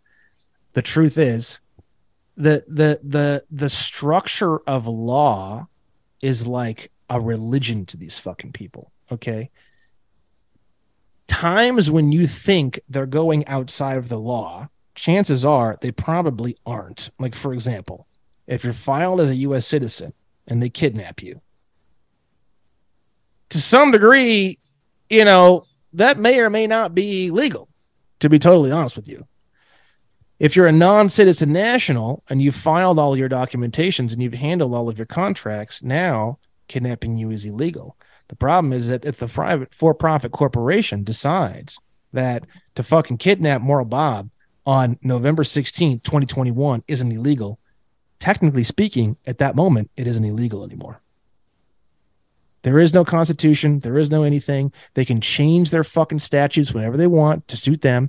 You're in their world, bro. You are in their world. You've signed under penalty of perjury. You have jammed your dick up their ass. Balls deep. You have jammed your dick up their ass. And they own you. They own you. And they can file bonds on you. That's how they fucking put you in jail. And then they hold your body as surety on the bond. That's how they do it. And they can only do that if you're in their world. If you're not in their world, they can't hold your body as surety on the bond. And that's how it works. That's how it's all financial. It's all commerce. It's all maritime law. It's all from the UCC, right? So when you separate yourself from the trust and you clean up all this shit, they can't hold your body as surety on the bond. And you can discharge the bonds as well with almost no effort. The same way you would discharge a mortgage, the same way you would discharge credit card debt, the same way I just discharged $177,000 in credit card debt. You can do that exact same procedure to discharge the penal bonds that hold people in prison. You can get people out of prison with this shit like that. It's all the same shit. It's all based on debt and bonds, everything. So, yeah, because in reality, they only need a certain amount of people in their game to make it work. Yeah. Right. I mean, they got their prisons full. As long as they have that, they're good.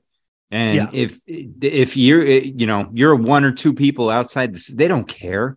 They'll let you go gladly. Fine. So be it. Yeah, I'll show you another on a side note, just on some of the stuff I've been showing you guys. Type in 26 USC 7701. This is a really beautiful area that you can dig up a ton of really, really amazing stuff. This is Title 26. Title 26 is the United States. It's the Internal Revenue Code. Okay. So this is a ton of really important definitions, like the definition of the word person, right? Which is one of the most important definitions in all of law. Definition of person, to mean an individual, which has a definition, by the way. Individual can mean also corporation. So that's also another good one to look at.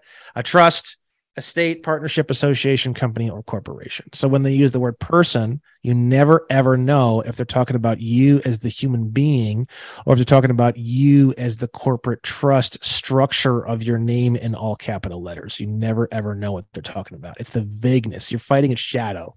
You're fighting a shadow. So if you can get them to, in extremely clear-cut language, tell you exactly what they're doing, that's how you stop fighting the shadow. You give form to the enemy, and then you can defeat the enemy. You can only defeat the enemy if they aren't a fucking shadow, okay? The definition of the word person turns them into a shadow. Every single bank document, every single fucking voting registration, every single thing you've ever signed for your mortgage, the whole fucking thing, if it's 50 pages long, it describes you as person a million bajillion times throughout the entire document. That's the way you are described in all of your documentation. You never, ever, ever know what in the flying fuck they're referring to, because a person, which is your corporate entity, doesn't have human rights, doesn't have a constitution. So even after you fucking handle your U.S. citizen shit, you still have all this shit with the word person. And then you have to go and handle that too. Because if you don't handle that, now the other thing you can do is just simply take control of the trust. Just grab that motherfucker by the throat, take it over. You can take it over by trademarking your name through the USPTO, the United States Patent and Trademark Office. You can trademark your all capital letter name. You can regain control over your all capital letter name, and you can do all sorts of crazy shit with it. You can file a common law lien on your all capital letter name. You can do all sorts of crazy shit to regain control and wrestle control of the corporation, of your trust name back. Now, when you do that, you regain control over a lot of this fucking weird, vague horseshit that they try to pull on you. But go down to definition number 39. That's the one I want to show you guys. When you patent your name, are you talking your first, middle, and last name, like your full name? It's the same way it's written. All capitalized. It's all capitalized. It's the same way, because the thing makes is you that a government corporate entity when they capitalize your name. Yeah, That's why it's always capital on all legal documents. So yeah, when I thought that was interesting. When you trademark your all capital letter name, you're basically saying, this is my property. This is my property. And you're grabbing it and taking it back because it is your property. So the government owns it up until the point when you grab it.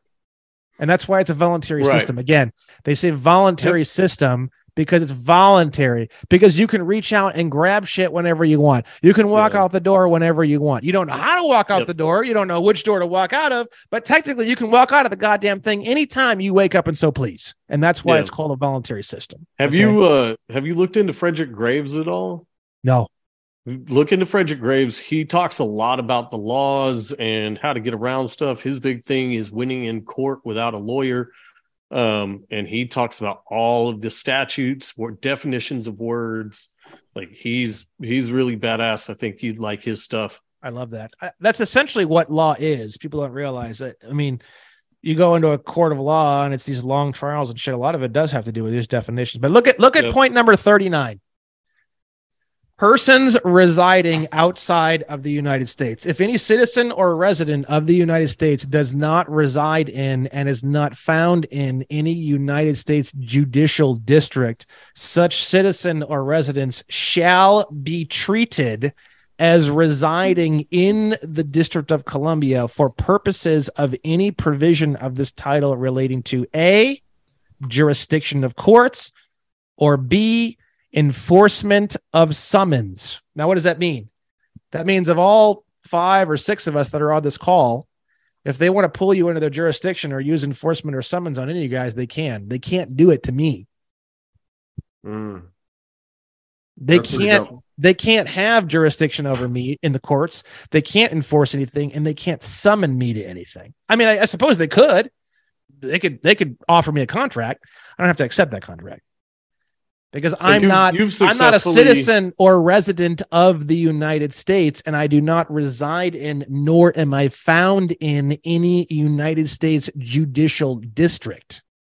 So you've successfully gotten rid of all your contracts with the corporation of the United States, and you have a 5-star passport, and You got it. awesome. The IRS knows it. I've written to them. The Social Security Administration knows it. I've written to them just recently.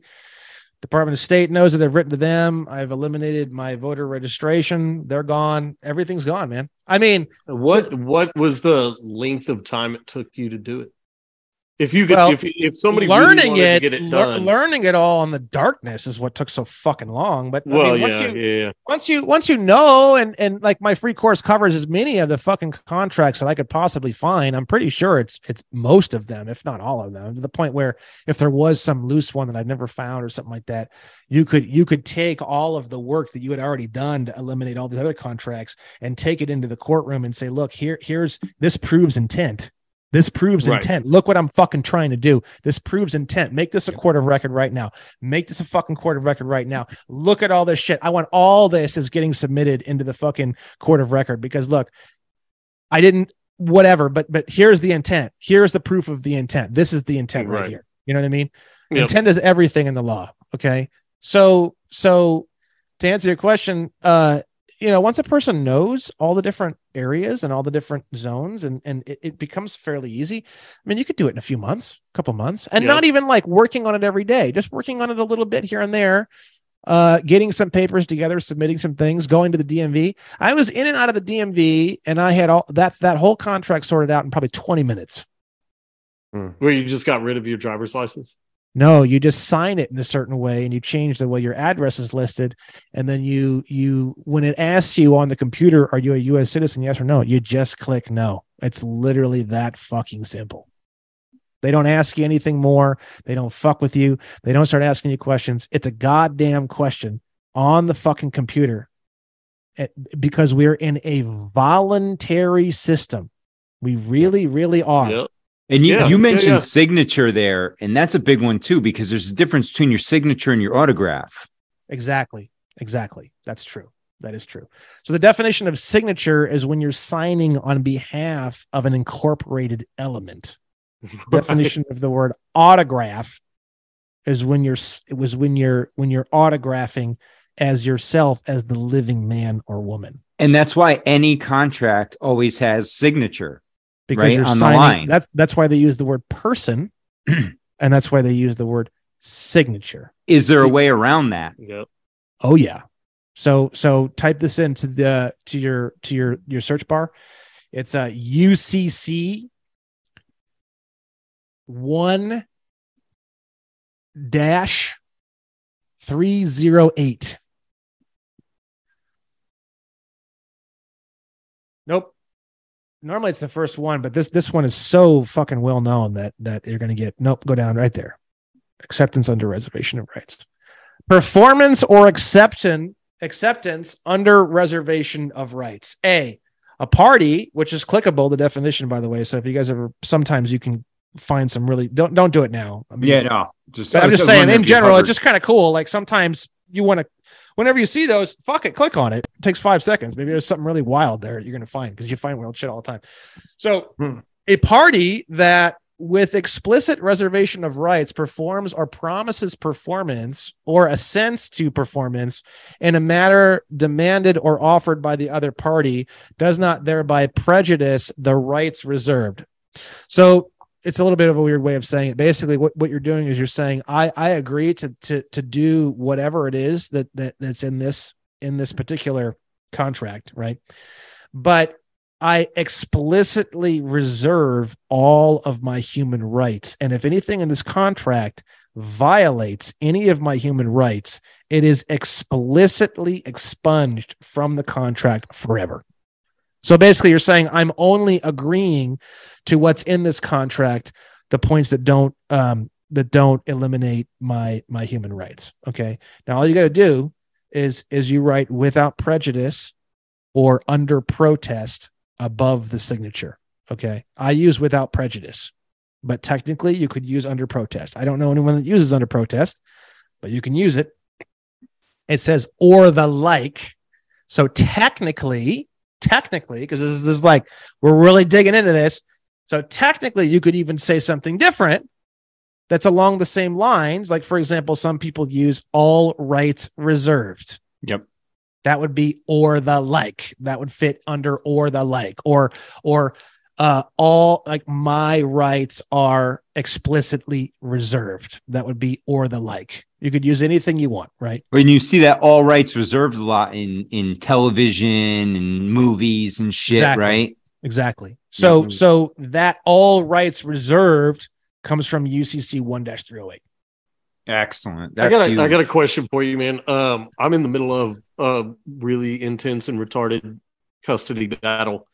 Do you know anybody that's done this, that's been able to get orders squashed and things like that? Yeah, David Straight. He's really, really big in this area, and he deals almost exclusively with CPS and children related Can you stuff. spell it like straight, like George Strait? Yeah, STRAIGHT. So with your kids and stuff like that, when you put them in public schools, you sign contracts. You sign contracts with the Social Security. You sign contracts with the birth certificate. All those contracts are used to take your kids. So all you got to do is you can go back to those contracts and you can rescind all of your signatures on all of those contracts. The children. What if I didn't sign any of them? What if only his mom did? That's a good question. I've never thought of something like that. That's a very, very good question. I don't have my signature on his birth certificate, but there is court documentation that says that he's my son. I claimed him as mine, regardless of, any DNA test or anything like that. I just agreed that he was mine. So that's a good question. I didn't sign his social security card. I didn't sign his birth certificate. Did you sign anything at the school? Has he been in school? I didn't. His mom put him in school without even talking to me about it. So I have no signature on any school documentation either. I couldn't tell you. It's a good question. I couldn't tell you. Interesting. Very interesting. You're in a pretty dark world. This world is pretty. This is where a lot of human trafficking occurs. This is where a lot of horrible things happen because the courts and the state just means District of Columbia, as we've learned. But the state basically owns these kids, and the definition of the state is the District of Columbia. How about the wordplay that they use with parents, right? You're a parent that rents the child. Yeah. So there's all sorts of unbelievable. It really does come down to the definitions of the words. I mean, it just always Black's Law Manual, folks. Always. Yeah. Black's Law is the difference between a serf, a slave, and a completely free sovereign individual. The definition of the word sovereign means king. The definition of the word king means you create jurisdiction. You aren't under jurisdiction. There is no jurisdiction. You are the highest jurisdiction of your world. That is the definition of the word king. Now, the definition of the word king ultimately it is a little bit confusing when you start clearing up like definition of management, definition of king, definition of leader, and the etymology of these things. It comes back to servant or minister. So it starts to kind of flip in the opposite direction. And I've studied this in great detail. The point is that when you're a king, the whole point of being a king is that now you don't have to, because you always have power of choice, but really what you're supposed to be doing when you're a king is you're supposed to be serving other people. You're supposed to be a minister. You're supposed to be helping people. And that's the whole point. You become a king and then you use that power to help. People are like, oh, I would never want to live in the feudal days with the king and this and that. It's like, no, these people were cool with it because the king was cool. Some of them were not, but it's like the king kept things going, or the king would help people or assist people, or the king, a lot of times the king would just make decisions. People didn't want to make these crazy decisions. And it was just a guy who just stood up and said, hey, I'll make all these fucking crazy ass decisions that none of you guys want to make. I'll take responsibility for my own decisions. And they go, oh, thank God, somebody who's willing to make these big, nasty, difficult decisions that no one else wants to make, that person will become a king. So the king does deliver something of value, even if it's just deciding things for the people. I mean, that does have value. Someone has to do it. You know what I mean? So is that king willing to make those decisions and then possibly lose his life based off of the decisions that he makes? Well, if the answer is yes, and people are like, yes, here, have a seat. Here's the throne. Have a seat. And he's like, fuck it, I'll do this. And he has a seat. It's that fucking simple. Yep. You're a king. Anybody can become a king. Anybody can become a king. You're not a fucking sovereign citizen. Kill me. I'll feed my dick into a wood chipper. You're not a fucking sovereign citizen. You're a king. That's what it is. Even the Supreme Court said sovereign and citizen mean the same thing. Well, I don't know about that. I would need to see that. That's there's case I'm sure law if for you that. I'm sure if you okay, there's case law for everything. If you wanted to find case law on, I want to be it's such a scam. I want to be a flying squirrel that lives in fucking Belgium. You could probably find fucking case law that would support that for you. Honestly, Well, there's people out there that live like that too. I think know. that they're fucking animals and stuff. So case law is a bit goofy because case law is basically just you went into a courtroom and you basically convince a judge who's an individual human being of something. That's it. I've never That's all understood case law because Yeah. it means that just because one judge made a mistake, that another judge can rightfully make the same mistake. Yeah. I mean, It's case really law, stupid. I do believe most of the time, especially when you go back before like 1871, of course, I do believe a lot of the time, the people who are in these positions of making these decisions, oftentimes under tremendous political pressure, I do believe a majority of the time they are trying to do their best. I really do believe that. Maybe 80% of the time, As they say, I really believe the path to hell is paved with good intentions. Yes, thank you. I really do. Intent really doesn't matter if the actions aren't noble. Well, in the law, intent is everything, and I do believe intent is a big part of it. It's no different than a child who has the intention to try to help you, and they pick up the fucking garbage bag, and the garbage bag breaks, and there's shit all over the floor. You wouldn't backhand the child so fucking hard that it breaks their fucking jaw. No, but when their intent is to protect you and they kill you, or they oppress you or enslave you, and then that's when the backhand comes. No, I do understand that. But I'm just saying, like I feel like both sides of this equation need to chill out. And I do feel that our side of the equation, the national / citizen / people who may or may not be in the system, but they don't really want to be, and they have the intent not to be. Again, intent can also work in your favor even for that. You start working out some of these contracts, have proof of what your intent is. But until you actually start doing it, you don't have proof of intent, because your intent has been to sit and jam cucumbers up your ass on the couch for the past 5 years. You know what I mean? And here's something to clarify for anybody that's listening. Maybe some people that are like, man, fucking, we have to have government because anarchy's chaos, whatever. Most of us, and Brandon, I'd imagine you are in a similar vein. In our world, these people still exist. Judges, police, these entities still exist. They're just funded different, and they have a different, different motives, different, financial motivations as well, like where their funding comes from and everything. So, I was talking to a cop, that cop at that stop. I said, look, man, I'm a fucking anarchist, but I'm not a fool enough to think that in my world, cops don't exist. They exist. Their incentives are different, though.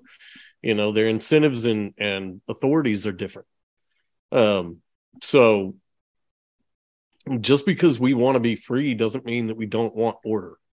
For anybody that may be thinking that we just want chaos and just want, everything to be crazy, that's not what we want. We want order. We just don't want rulers. Yeah, and it gets a little complicated on that too, because there's always been something. You have a monarchy. You always got something, right? Because most people don't want to make the big gnarly decisions. Most people do not have enough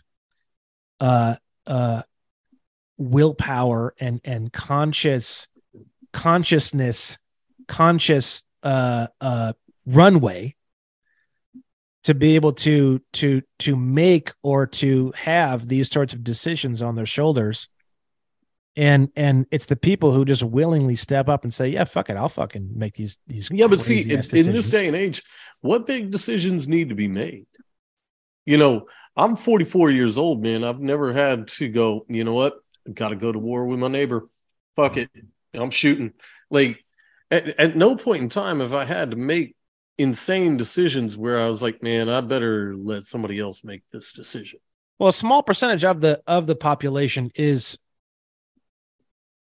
legally psychopathic. Okay. So it's, I think it's a large portion. We can argue about what number we think that is at another time. At the limit, I would say about 20%. At the limit, at the absolute extreme. And limit. I think significantly more would send you to die if they thought it would mean they would live. And that's pretty sociopathic. Yeah. And they wouldn't even have to look at the consequences of the situation. They're like, fuck that, kill that motherfucker. I think a lot of people would do that at very low levels of shit too. So I think, man, at least half people, at least. That could be, that's not necessarily the definition of like psychopathic though. When I say psychopathic, I mean somebody who's, how about sociopathic?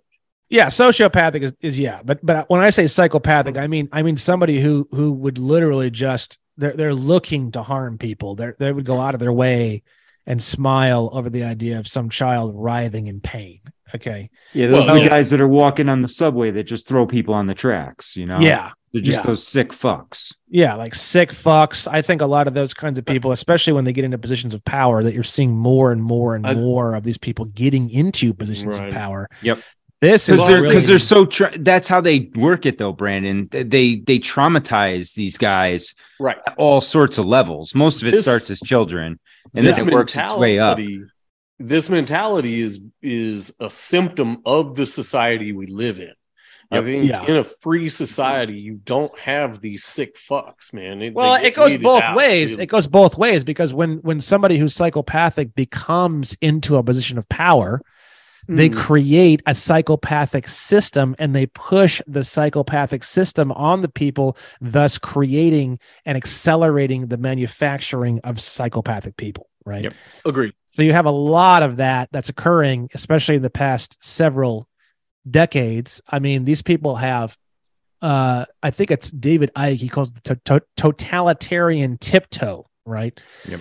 We've been on this totalitarian tiptoe for a long time, but over the past few years, they've decided they want to accelerate that a dramatic amount. It's not a tiptoe anymore. It's a fucking jet plane. Okay. Well, just because people don't protest as much anymore. People don't push back as much anymore. Jordan Peterson has a good bit where he's like, look, man, if I want to move you back, I'm going to push up against you until you start protesting, and then I'm going to stop and I'm going to back off. And then I'm going to start pushing you again until you protest. And then once you do, I'm going to stop and I'm going to back off.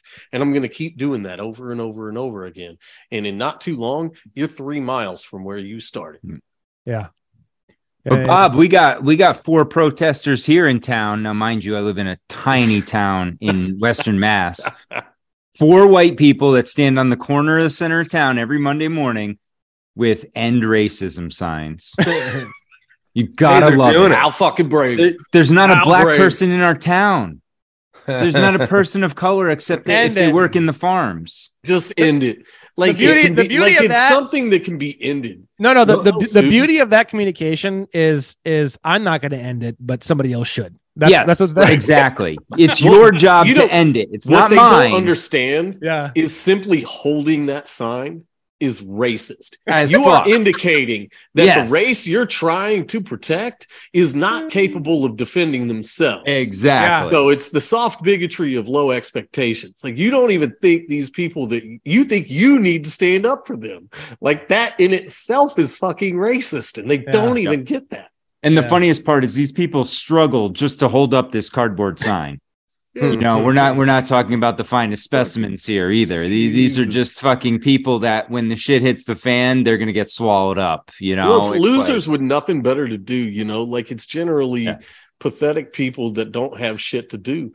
You know, these younger generations have less and less that actually keep them occupied. So that's why they are in video games and they're protesting stupid nonsense. Their entire world, like, the metaverse is already here, man, for this lower generation, because everything in their reality comes out of a screen. Yep. And then real life is just what they interact in between those times. Well, and Bob, it got put into hyperspeed in 2020 when all the kids went virtual learning, right? And then their whole world was through a screen. You know, they couldn't go to sports because those were all closed. You know, they couldn't go do activities and stuff. So if they even wanted to interact with their friends, for the most part, you know, aside from the parents that were sane, you'd have to do it through a screen. Yeah, which is what they want, you know, and what Brandon is talking about and what I want to do is basically, you know, you get the cheat code to this whole thing. Well, just get out of the game, you right? know, I don't want to play this game anymore. This game is bullshit. The odds are stacked against me. I want out of this game. Yeah, and as upset as you are, and as angry as anybody might be listening to this, you signed documents, you put on the fucking uniform, you went to a location. Now you have to go and you have to take off the uniform. You have to get rid of the documentation. You have to leave the building. You have to physically leave the building. You have to physically take off the uniform. There's a few things you have to do. It's like getting married. You wake up one day, you don't want to be with your fucking wife. You wake up, I'm not married anymore. Fuck it, I'm not married. If someone were to look at, if you heard someone else in a house saying I'm not married, and they're in a house and they have a wife is standing right there, what the word that you would use to describe that particular person in that moment is delusional. So it might be very upsetting to be told this, but it's delusional to think that you can sign all these documents and behave in this way and have a driver's license and do all these different things and then just wake up one day and have some vague idea of not being married to your wife of 20 years and then just say, I'm not married to my wife in 20 years and then wonder why people don't fucking accept what you're saying. No, that's not how it works. No, you have to wake up and you have to say, okay, I've signed all this shit. I've done all this shit. Let's sit down. Let's make a list. What are all these fucking things that I'm signed into? What do I need to do to get to backtrack on all of these different things and exit all these different contracts? It's not terribly hard. And then you just do it. And then once you do a few of them, it becomes very, very easy. And then now you also have intent. Yep. So now the more that you do, the more you can prove intent. So the more that you do, it snowballs in law. So that way, even if you do miss a couple contracts somewhere, you've got all this intent and all this evidence. You're pretty good. You're pretty solid at that point, in my opinion. You just got to get the ball rolling, right? You just got to get the ball rolling, yep. Right? So the thing is that there is an exit door, and it is available for anyone that would like to walk through it. My point is that if you stand in front of the exit door and you tell people that you've exited the building and you're standing in the fucking building, it's delusional.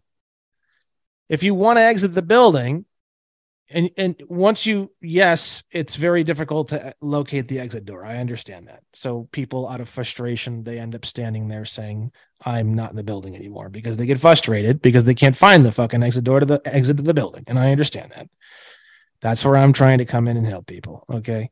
I've located the exit doors of the building. Other people have too, but I'm the first person to have put it together into kind of more of a cohesive whole and made it kind of fun and goofy. Okay. So all you got to do is just find out where the exit door is and just walk through the goddamn motherfucker. It's that easy.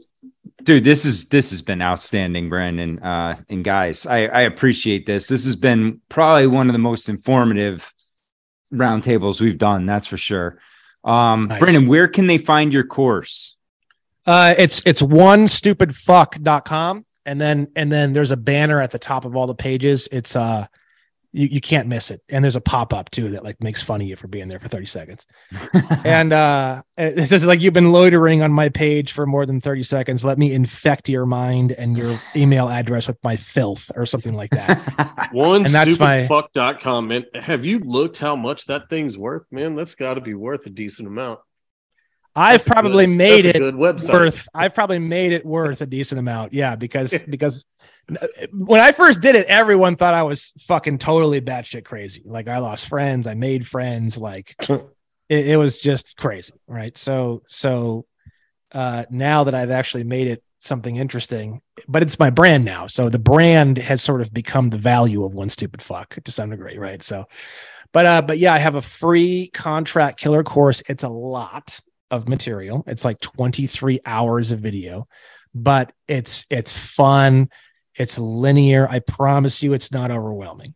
If someone's listening to this roundtable is, I'm not kidding, 10 times more overwhelming than my course. My course is 1/10 as difficult to understand. And it's 1/10 as more linear, 10 times more linear than this roundtable has been. So if this is 10 times more than you think you can handle, then my course will still be okay for you. Yeah, I'm down. I'm gonna give it a shot. Yeah, man. That's for sure. Yeah. I got nothing to lose at this point. At this point in time, like I like making cops kick rocks all the time just based on their shit. So the more ammo that I can have going up against these fools. See, you're the opposite of me, Bob. I avoid them like fucking herpes. I do too, man. I don't do anything, but I also don't obey their bullshit. I don't register my vehicles. I don't show my driver's license just because they ask for it. Like I don't bow to their shit. Like I'm going to show you, no, man, I'm going to make you work for this shit if you're going to be a tyrant fuck. Yeah. Like you're going to have to work for it. You're going to have to show me that you're a tyrant. Show me you're a tyrant. And then I'll be like, all right, here, tyrant, here's your bullshit. I love it. Bob, where can they find your stuff? Hidden in Plain Sight is my podcast. I'm on all your podcatchers. Shit's bumpy right now. I'm moving and stuff, so I haven't dropped an episode, but I'm dropping one with Micah Dank this week. That one should be pretty cool. And then I'm doing some more stuff in the future. And then you can find me on Instagram at The Hidden Pod and at Space is Faking Gay, because it is, and I can prove it. Other than that, man, I'm just trying to be out in the country and stay away from people. Oh, fuck. I love it, Bob. So fucking funny. Thanks, man. I appreciate it. Nate, where can we find you, brother? Sorry, man. I didn't really talk too much on this show, but this is interesting. Thank you for inviting me on. Brandon, you're a wealth of knowledge. I'm definitely going to check that out. I love the name of your website, onestupidfuck.com. That's pretty amazing. I'm one stupid fuck, so you should definitely check that shit out. My show is called The Reality Czars. You can check us out. We try to put out as many episodes as we can a week, but dude, I've been so fucking busy. I've been slacking. We put out a Bigfoot documentary. We just have fun. Come check us out. Nice. Thanks for coming, brother. I appreciate it. Yeah, absolutely. Thank you guys. Ryan, what do you got going on, man? Ryan's just looking for that mortgage burning, man. He's just waiting, man. He wants to roll up that fucking mortgage and smoke it. Dude, I do, man. No, I was just listening. I didn't talk much here either, but I don't have much to offer in the space, mostly just questions. I feel like some of my questions are kind of dumb. One that I was going to ask was actually, again, this may be a really stupid question, but if I signed a contract for a vehicle and that contract is done, now I own the vehicle outright, would I have to change my information with that too? Because you're saying go back to all your old contracts and all that shit. You don't own your vehicle. So what happened is there's something called a manufacturer certificate of origin. And that's the original title that you had gotten from your actual manufacturer, such as Ford or Chevy. When you get a title from the state of Arizona, which is not the state of Arizona, you're gifting them the MCO in exchange for a title. So the District of Columbia owns your vehicle. Gotcha. Okay. If you want to change that situation and you don't want the District of Columbia to own your vehicle, which is how they get jurisdiction over you during a traffic stop, on my state national resources page, I have a website. I believe it's called mcostore.com. They sell you bond paper where you can print up your own MCOs and you can actually mail them in. I don't know exactly how it all works. It's coming up on my to-do list here pretty soon, but you can basically get an MSO. You can print it up yourself and then send it in and get it certified. And then now you have your MCO back in your hands, and now you don't have to worry. And then you can actually write an affidavit, send it to state of Arizona, let them know that you have a new MCO, let them know that your title is now void, and you can disconnect from your vehicle from state of Arizona, quote unquote, by doing it that way. That's the very short version. Shockingly, this area of like vehicles is one of the more complicated areas. But yeah, man, I'm sure like all this stuff's super complicated. I was curious about that, but like I said, a lot of this stuff is really simple, but vehicles is more complicated. Yeah. A lot of this stuff is actually really simple. It's just a lot. It's just a lot, but that for some reason the vehicle part is like overly complicated. Like, okay, getting away from the IRS is as easy as eating a ham sandwich. Getting a 5-star passport is fairly difficult, but still pretty easy. But registration and title of your vehicle, God, it's some of the more difficult stuff you can do. Okay, fair enough.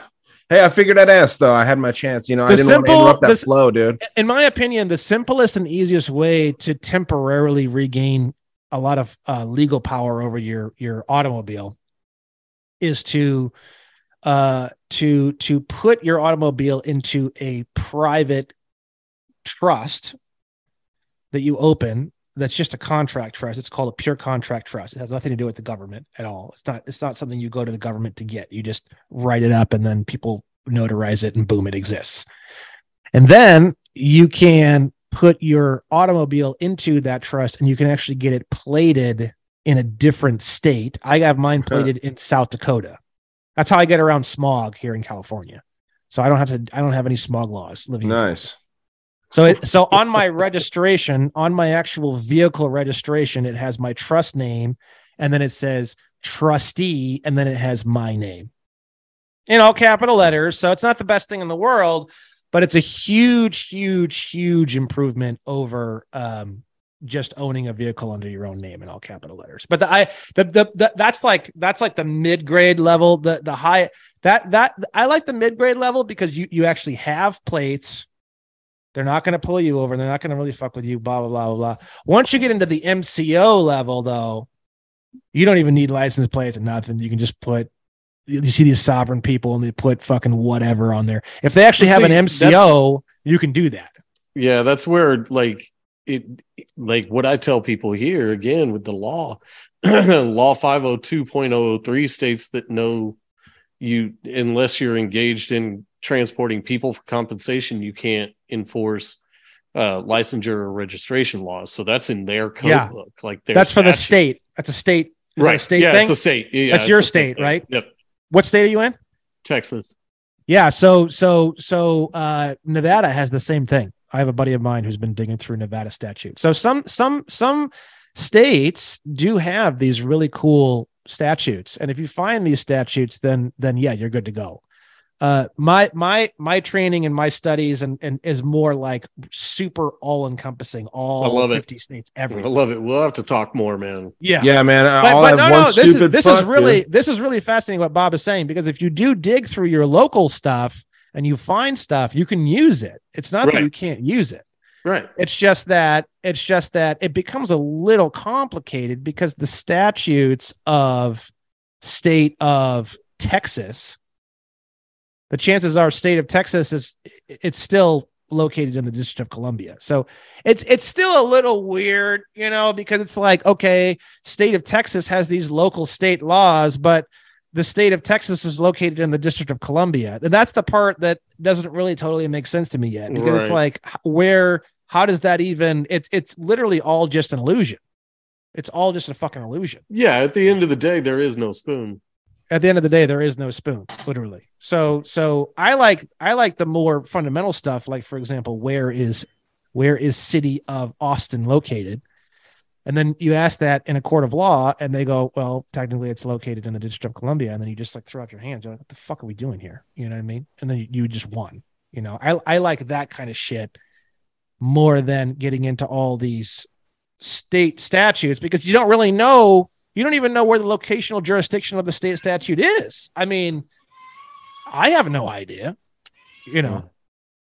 Interesting, man. Yeah, it's great stuff, dude. Yeah, Matt, what about you, dude? Anything new going on over there at the Great Deception? Oh man, same old.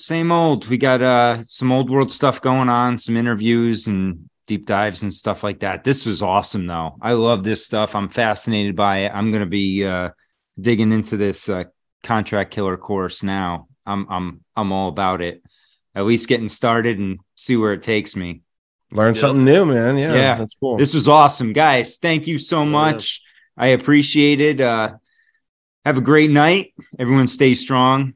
If you guys give me a link to this video, audio, whatever, I'll share it with my email list. I got a pretty big email list and stuff. So just let me know, and I'll put it on my website too. I have a podcast section now. So perfect. Will do.